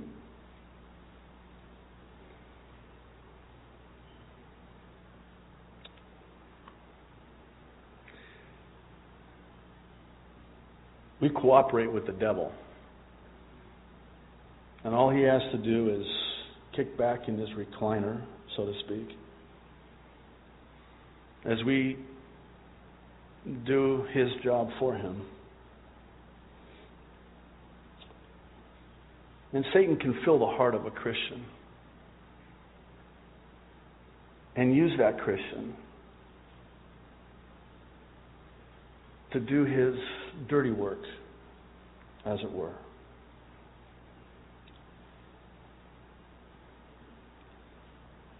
I don't know if it's possible to overstate the importance of a healthy church. You know, cancer is when the cells in the body start attacking each other. That's cancer, right? How much more so when the body of Christ starts attacking each other. You know, I read a lot of articles during the course of a day, chiefly for the prophecy update. And what comes packaged with all of that reading is you read the so-called experts attacking the other so-called experts. You know what I call it? And you'll forgive me. It's Christian cannibalism. It's Christian cannibalism. We're biting and devouring each other. And does not the Apostle Paul write concerning this? The biting and the devouring of each other? Wouldn't you agree? I'm just going to share my heart just for a minute, if you would just bear with me. Wouldn't you agree that the last thing we need is to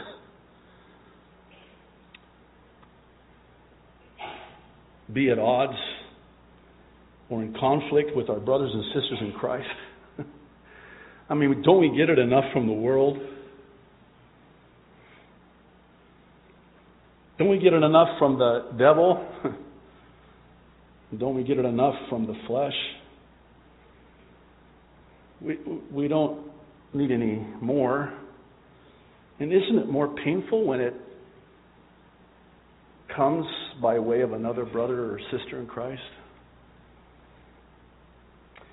I remember sharing with my staff, again on the mainland, that it would have been easier were the attacks not coming from non-Christians. Because, of course, you can expect it from someone who is not born again of the Spirit of God. But when it's your brother or sister in Christ, it's infinitely more painful.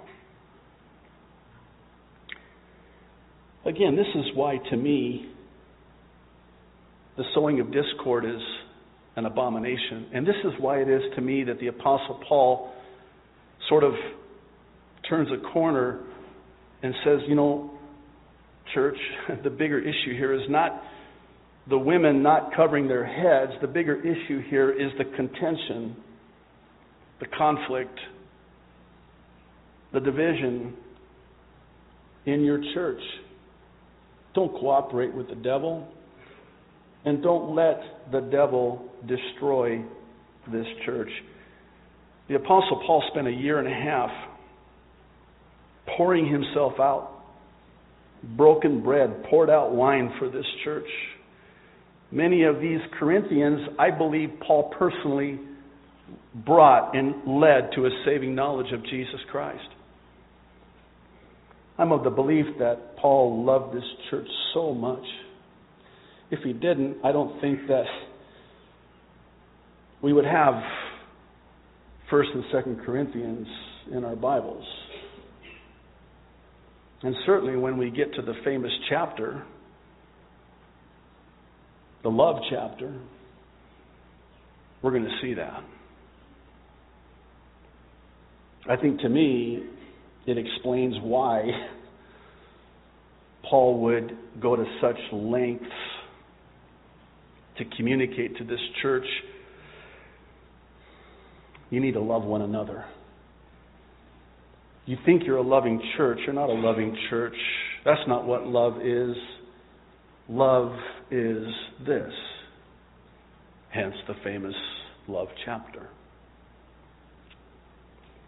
You know, Satan knows the Bible better than we do, right?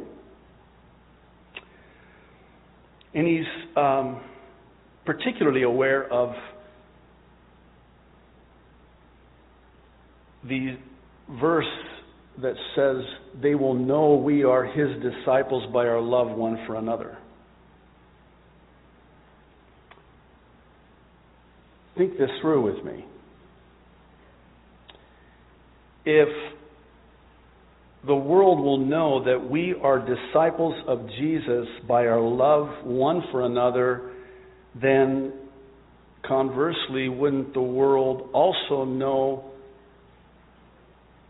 that we're not disciples of Jesus by our devouring of one another?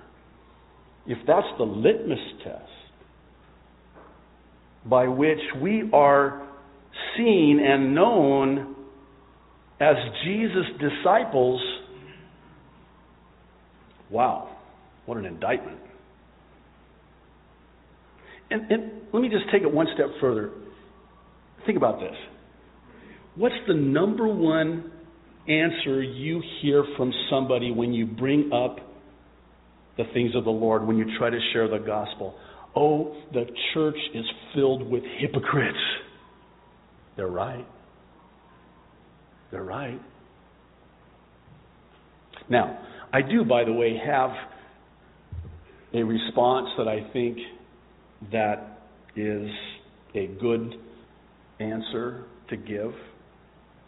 And it goes something like this. Yes, the church is filled with hypocrites because we're all sinners. It's not a showroom for saints, it's a hospital for sinners. That's what the church is.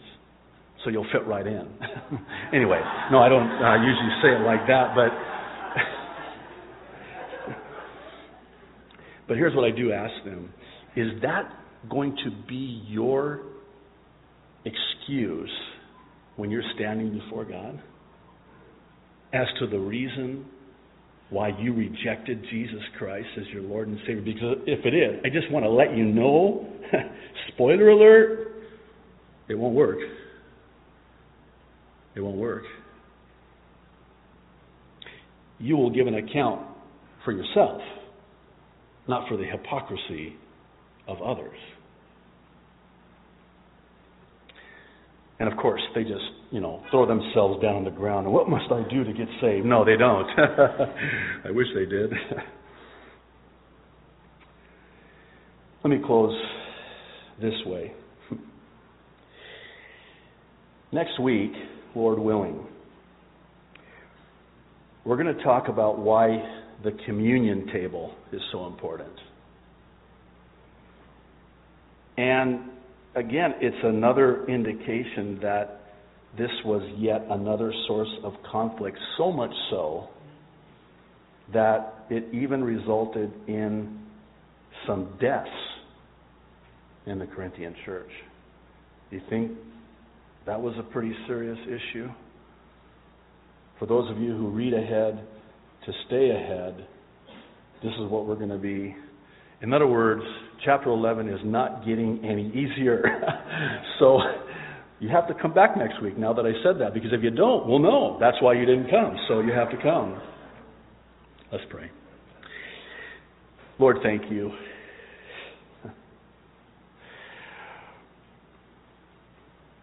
Thank you for your word. Your word is truth. And the truth will set us free and free us from the enemy's trap. Lord, thank you for this church. Thank you for protecting this church. Lord, will you please continue to protect this precious church we call Calvary Chapel Kaneohe. In Jesus' name.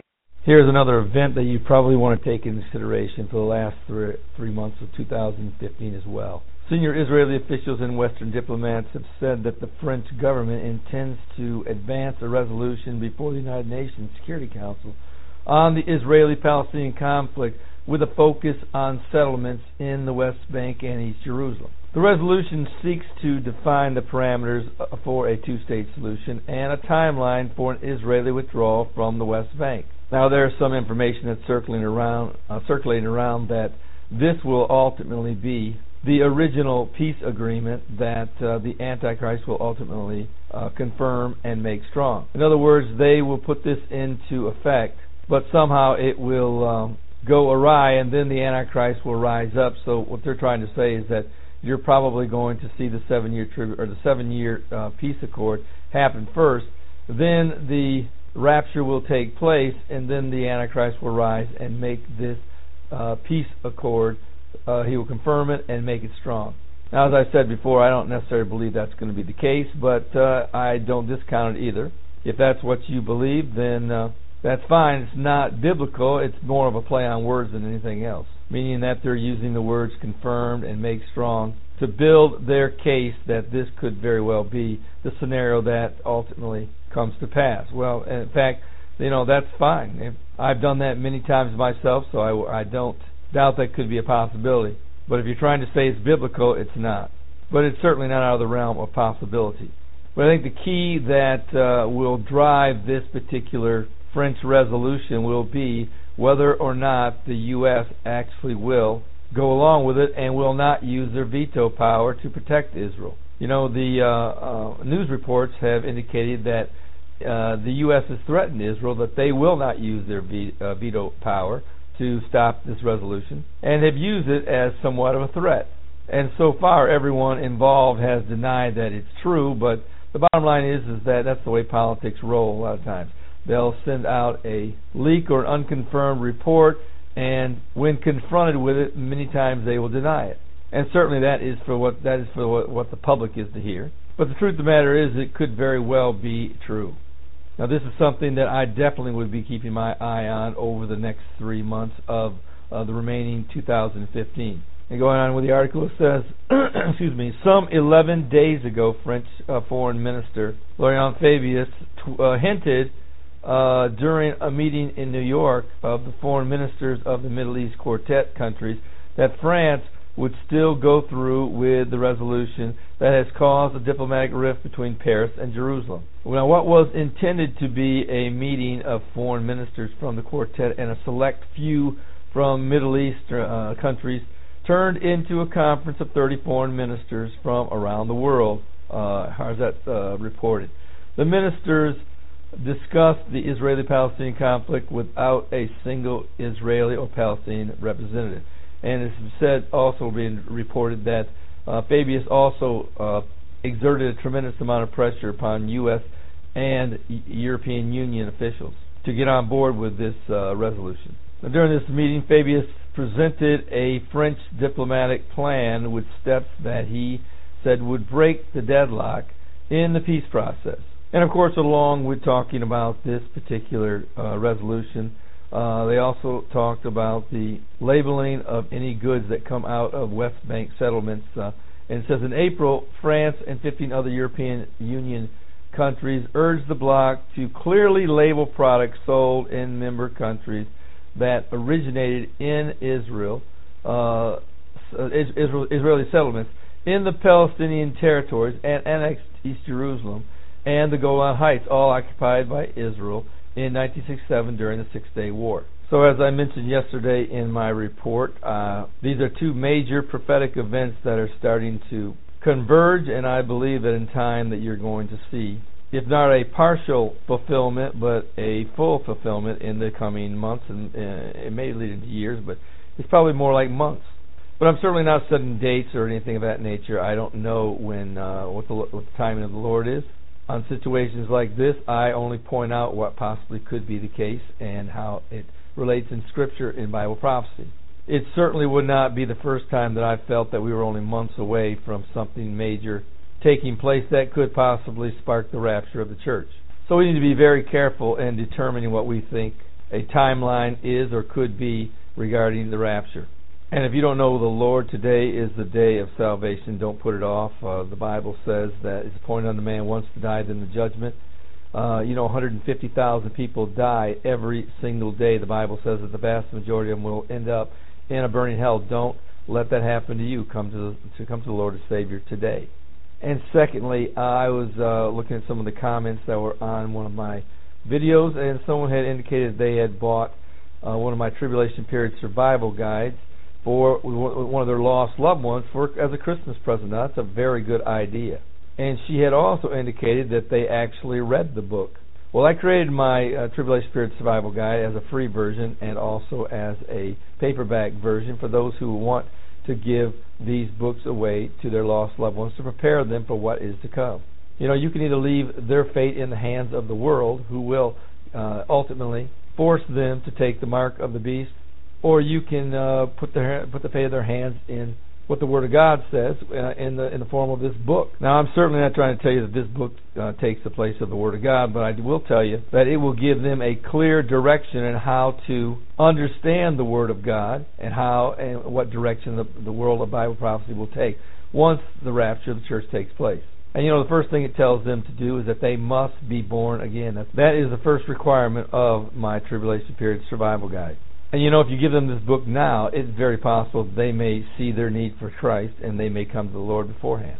So I'd recommend that you pick up a copy of this, give it to them as a Christmas gift or whatever the case may be, a birthday, and let the Lord work in their lives. Well, this is Terry Malone with the Calvary Prophecy Report. Hello. Welcome to my world where it's naturally supernatural. My guest got a download from heaven and publicly proclaimed a year before Pope Benedict resigned that he would resign, what year and what month.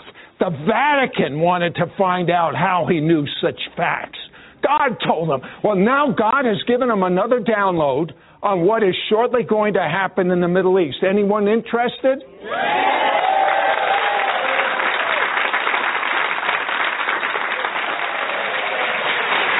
Well, I had Tom Horn and Chris Putnam here, and they shocked the world in their revelations on the Pope.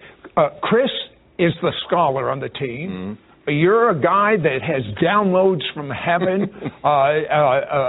You were are you currently an Assembly of God pastor? But tell me about this most recent project, and you said to me over the telephone, "It's my fault. It's your fault. I'm a nice Jewish guy. What are you doing this to me?" It is absolutely your fault because we were on your program, and on the program, the question came up, about why would the Apache tribe have joined, the environmentalists in Arizona to sue the Vatican to try to stop them in federal court from being on that mountain. Well, I had assumed it's because they were there ahead of everybody else, right? So their forefathers and foremothers lived on the mountain mountain, died on the mountain, so it's kind of like a graveyard. And they didn't want a bunch of heavy equipment in there. Well, I said that on your show. Right. Then the show broadcasts, and there's an Apache, a member of the nation out there watching the show, and he emails me, and he wants me to know that what I had said was okay, it's true enough, but he said, that's not the point. You've missed the big picture. And I said, what's the big picture? And he said, well, Mount Graham is one of the 4 holiest mountains in all of the world for all indigenous people, and that's why we didn't want them up there, because it is what you or I would call a stargate, a doorway, a portal, a strategic geographic location through which entities have entered into and exited our three-dimensional reality since the dawn of time. Well, you know, when you told me that, Sid, the conspiracy meter in my head went into the Richter scale now about why the Vatican would have been willing to fight in federal court to be on that mountain. Why not just go to another mountain, right? So they really believe, as a matter of fact, Chris, you've been on the path of what you call the immortals, investigating with Tom for over 2 years. First of all, what's an immortal?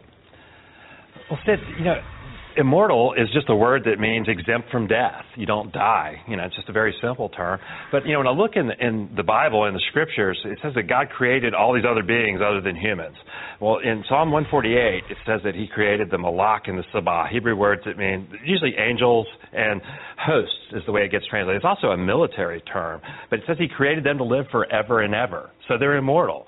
So they're not eternal like God the Creator. Mm-hmm. He has no beginning. He's always been. They have a beginning. They were created. But they're created, but they're not designed to die. So there's a whole host of divine beings who aren't necessarily angels. Angel is a word that means messenger, and we see those in the Gospels. We see them in Daniel. They come and they give a message from God to humans, but there's a whole class of these that aren't messengers. There's seraphim, the cherubim, the watchers. Oh, okay. What is a portal? A portal, that's just a word that means a doorway, an entrance or gate, and in a really simple sense. But what we're talking about is a gateway between realms. And like in the Bible, we see Paul talk about the first heaven, the second heaven, the third heaven, things like that. So we get the idea that there are like parallel realms, the heavenly realm and the earthly realm. Right. And so there's these other dimensions, perhaps is a way to say it. So we're looking at entrances in ways that beings translate between these realms. Tom, does the Bible talk about portals? And that was the thing that was really important to us. So the Apache believe that this mountain is a doorway, a gateway. The New Agers have a lot of those kind of beliefs. But what we needed to know was, is there any biblical precedent for this idea that there could be strategic locations on earth where there are gateways, where there are doorways? And the funny thing, Sid, is once we actually started going down that road, we were amazed at how much of this is in the Bible. You go into the Old Testament, it's through the Old Testament, Genesis 28, Jacob has a revelation, he sees a ladder. But what a lot of people miss in that scripture is he says there is a gate here. Most people say that he said this is the house of God. That's not what he says. Read it. He says there is a gateway here that opens to the house of God. So a doorway, a portal. Then you come into the New Testament. Does that theme continue? Here's Jesus saying, from henceforth you will see the windows of heaven opened and angels ascending and descending upon the Son of Man. But it's not just angels. Other entities descend. Now, you spoke with a Navajo historian mm-hmm. of the oral history mm-hmm. of Native Americans. Tell me what revelation you got. Yeah, this was a very important thing. White dudes like me never get a chance to sit down with a member of the Navajo Nation, especially not an academic and a guy who's written books that are used in their system, in their institutions. But we worked it out. Long story short, I wound up going to the four corners of the United States of America. We sat down in a traditional hogan. He's got the fire going. He's drawing in the dirt like the oral historian that he is. But I went there to ask him this question. What happened to the Anasazi, the pre-Pueblo Indians that built all the fantastic cliff dwellings in the Four Corner area, who literally seemed to disappear overnight? So he starts telling, the sanitized story. Well, they probably migrated, blah, blah, blah. And I raised some objections to that, and he looks right into the camera. We filmed him for 3 hours. He looks right in the camera, and he says, well, I shouldn't tell you this, but if you would have asked my great-grandfather, here's the story that he would have told. And he starts telling about a portal opening in very early America, and a fallen reptilian being. They actually draw pictures of this thing. It looks like a half-man, half-reptile. He comes through the portal. He starts teaching the Anasazi how to go into their kivas and to practice sorcery, pharmakia, how to open gateways and doorways to the underworld. Well, all of a sudden, the doorways start opening and giants emerge onto the surface of the earth. They draw that too in their petroglyphs that date back to 1,000 years before Jesus walked on the earth, of a doorway, the reptile, giant six-toed and six-fingered beings coming through. The Bible talks about people with six fingers. That's right. The Bible talks about giants. So they got that revelation about the same time that Moses got that? Actually, what they were doing was writing down a record that was showing that this was a true worldwide event. So you had people on this side of the world that had no method for communicating with Moses, and at the same time, they're painting on their petroglyphs about these giants. And by the way, their story goes on because the giants started cannibalizing the Anasazi. They all start crying out to the great God of heaven who sends a flood that goes around the world and wipes out. So yeah, it is an absolute corroboration from early American history written in stone around the same time that Moses was in the Middle East saying, and there were giants in the earth in those days and also after that. Yeah, Chris, you took a team and you went out to Sedona, Arizona to capture on video what was going on there. Why'd you pick Sedona?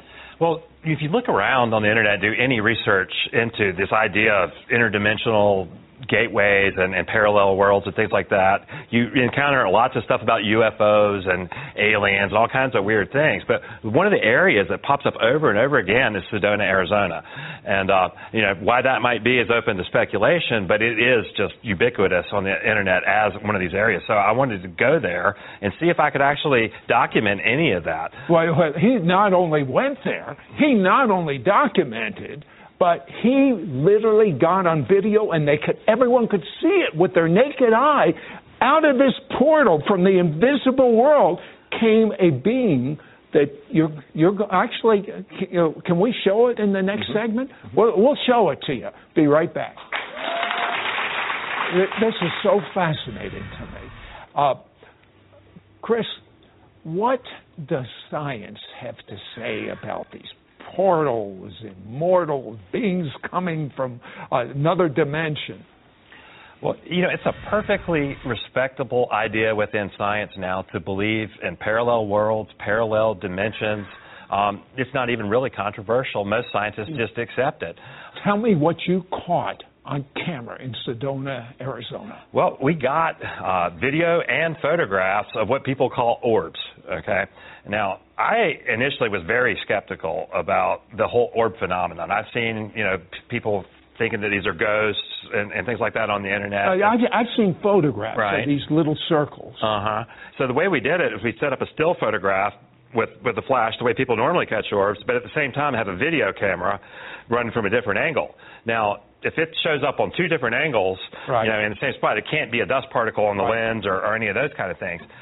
We were kind of surprised that not only did we catch them on both cameras, but the professional photographer that I hired to come out there and video it saw it with his naked eye. He saw a ball of light flying toward him as he was filming. So not only did they show up on both cameras, and we literally saw them with our eyes.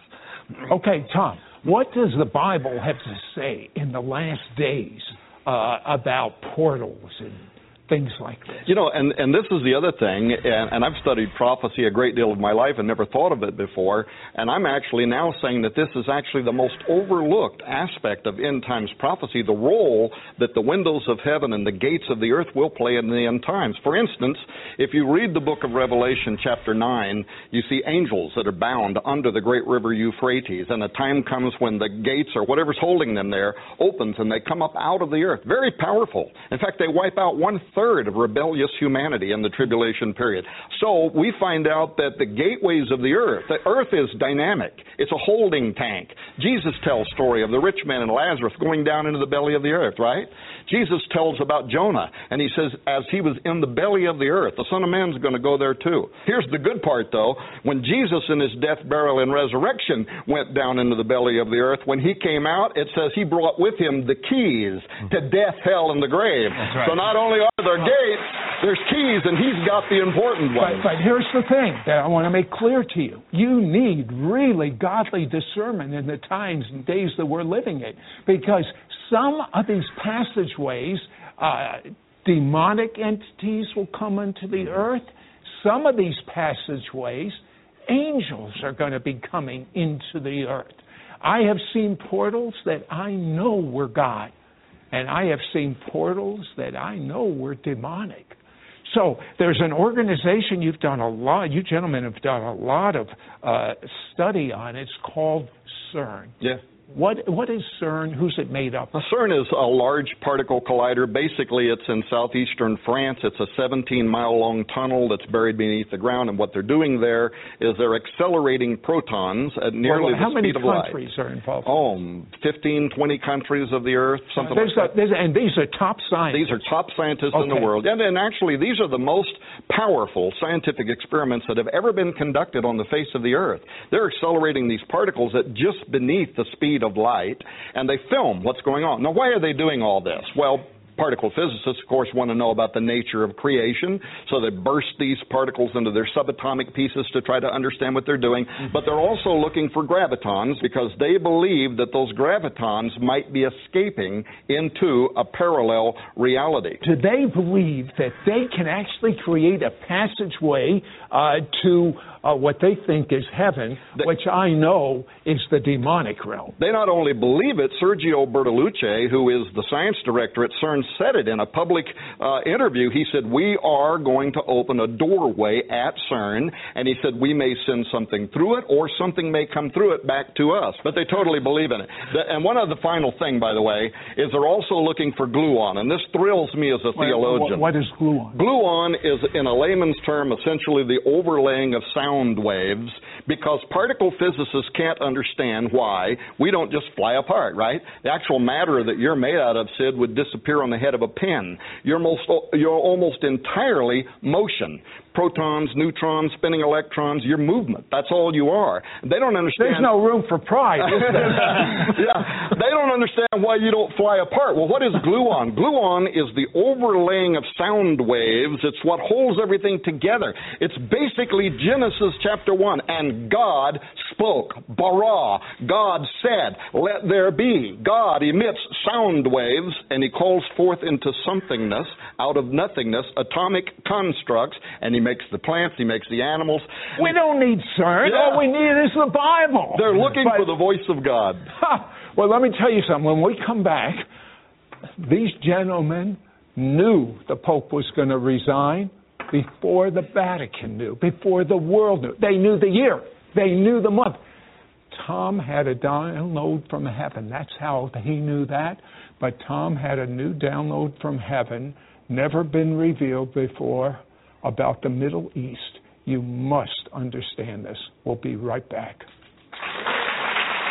Tom, Pope Francis, you told me he's very interested in the supernatural. Tell me about it. Yeah, he absolutely is. In fact, we haven't had a pope in recent memory that has talked so much about the reality of the devil and talking about prophecy. He's more than twice highly recommended a book called The Lord of the World. This was written in the 1900s, and it's an apocalyptic vision of the end times that actually includes the role of the Pope and the Vatican and what role they will play in the rise of the Antichrist. He knows what all Jesuits know, that he is Pope number 100 112 in the prophecy of the popes, which is something that's been held in high esteem so he since knows forever. that he's supposed to be assassinated? My suspicion is that he may know that because, the prophecy of the Pope says that Rome will be destroyed and all of that we talked about once before.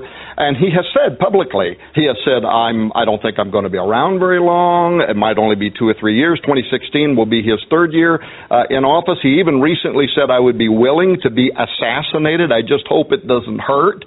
This guy is talking like a guy who understands that he is playing a role in prophecy. The Pope is coming to the United States. Yeah, next week. Next week. He's speaking before the United Nations. He's speaking before a joint session of the U.S. Congress. This sounds like a page out of a Left Behind novel or something. He's coming to the White House. Yep. Okay, you had another download. Your track record is amazing on what God tells you. What did God reveal to you this time? Yeah. I've never before been willing to talk about this kind of stuff publicly because you need people that can believe, that operate in the supernatural, that understand the difference between fraud and real, and we don't have a whole lot around, so I've always just kind of stayed in my shell and shared it privately with people close to me. This time, we are preparing to make a prediction. Do it right now. It'll be the biggest one we've ever made before. Him and I are working on the 400 pages of it, but here it is in a nutshell, that the Islamic nation is going to use a weapon of mass destruction. This is all going to start happening within the next 48 months. But here's the thing. It's going to play out in ways people don't see. Tell me. In that when it happens, Pope Francis is going to call for the revitalization of the Christian rules for just war. That's a very important statement. It's part of deep theology. Well, it means that we can justify fighting a war if we can meet certain criterion that are outlined by both Catholic and evangelical theologians. You have to meet certain criterion. He's going to call for that, but the Islamic nation is going to see that as a fulfillment of their 450-year-old hadith, which says that at the end times they would go to war against the army of Rome.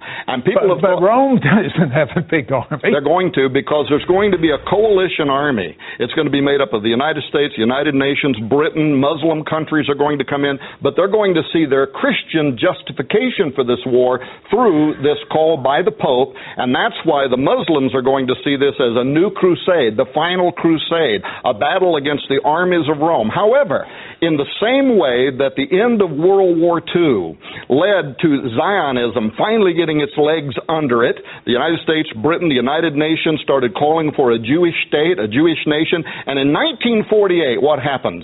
A miracle happens. The nation of Israel, the fig tree blossoms, right?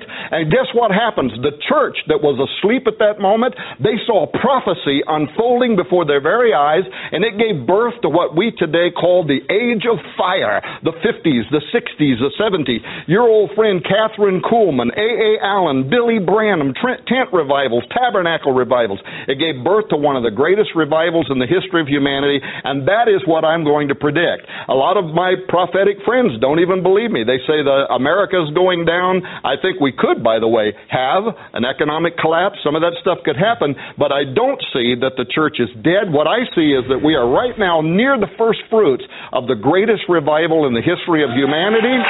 Angelic manifestations, and the other part that you're going to love that I'm going to write about later is a revival among Jews that will turn messianic, large numbers of Jews. What you've always dreamed of and prayed of is going to happen in this revival. Well, I'm going to have to tell you something. There is a move of God. Just open your eyes. I don't have eyes for the doom and gloomers. I have eyes for the greatest awakening the world has ever seen. Jesus is not going to return with people not knowing who He is and having a chance, an option to have their sins forgiven, to have Jesus, the Creator of the universe, live inside of them, to have His wisdom. I'm telling you, this is the greatest generation in history to be alive. And you and I are here. We have been called to the kingdom for such a time as this. So stop having your head down. Stop worrying about your food and your money and your shotgun right there. Hey, look up. Your redemption draws nigh.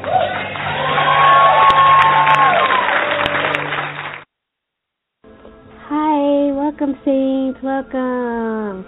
Welcome to the Bella Blog. I'm so glad you guys could join me, and thank you so much for taking the time out of your busy schedule. I do so much appreciate that, and so many of you just edify me, with your such positive comments. Thank you so much, Saints. I just want to tell you how much I appreciate that for you that follow me. And if you aren't following me, subscribe to my channel. I'd really appreciate your support. Anyways, like I say on my videos, please discern all of it and discern all stuff, everybody's videos or any material you're reading. Just discern it, just to be safe, okay? Better be safe than sorry, and that's what the Bible says for us to do. Okay, so I had this really awesome dream, you guys, yesterday on October 7th.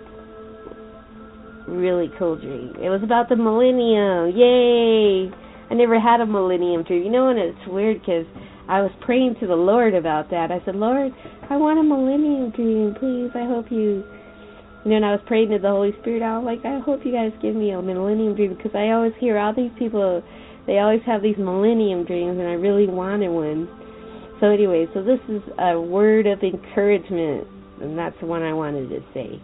All right, so in this dream, I was living in this really tiny apartment, and, in real life, I don't live in an apartment. And it looked like a really busy city. Because when I walked out the door, there was all these people all over the place, and I'm just not used to that because I live out in the country. And I just remember moving, like I was going to move to a place with many rooms. It was going to be a house with many rooms, okay? So then the next picture I get is I moved to this house, and it was like open, and it was beautiful. It was like really peaceful, just something we dream about. And I remember animals, they were all over. They just lived in unity. And I remember these animals just coming into my house and just hanging out, And it was like bears and lambs, foxes and dogs and cats and all these birds, because I love birds, because I'm always feeding them all the time. So I always have a lot of birds where I live. So it was like birds, and it was just like a lot of animals, and they were just hanging out with me. And I remember having this long table, a wooden table, and it was in my dining room, because it was like a double doors that just open in, it was like all open. And they were just eating and having dinner with me.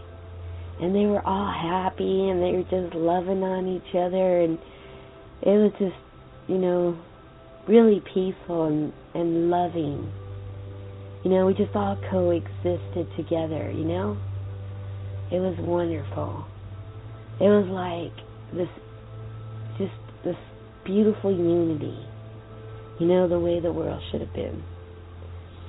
So I was praying to the Holy Spirit and the Lord to lead me to Scripture. So He did, and I'm going to read those to you, because I had never, I didn't know this after I found this Scripture about this. But in Isaiah 11:6-9 in the KJV, the wolf also shall dwell with the lamb, and the leopard shall lie down with the kid, and the calf and the young lion and the fatling together, and a little child shall lead them, and the cow and the bear shall feed their young ones, shall lie down together, and the lion shall eat straw like the ox, and the sucking child shall play on the hole of the ass, and the weaned child shall put his hand on the cockatrice den.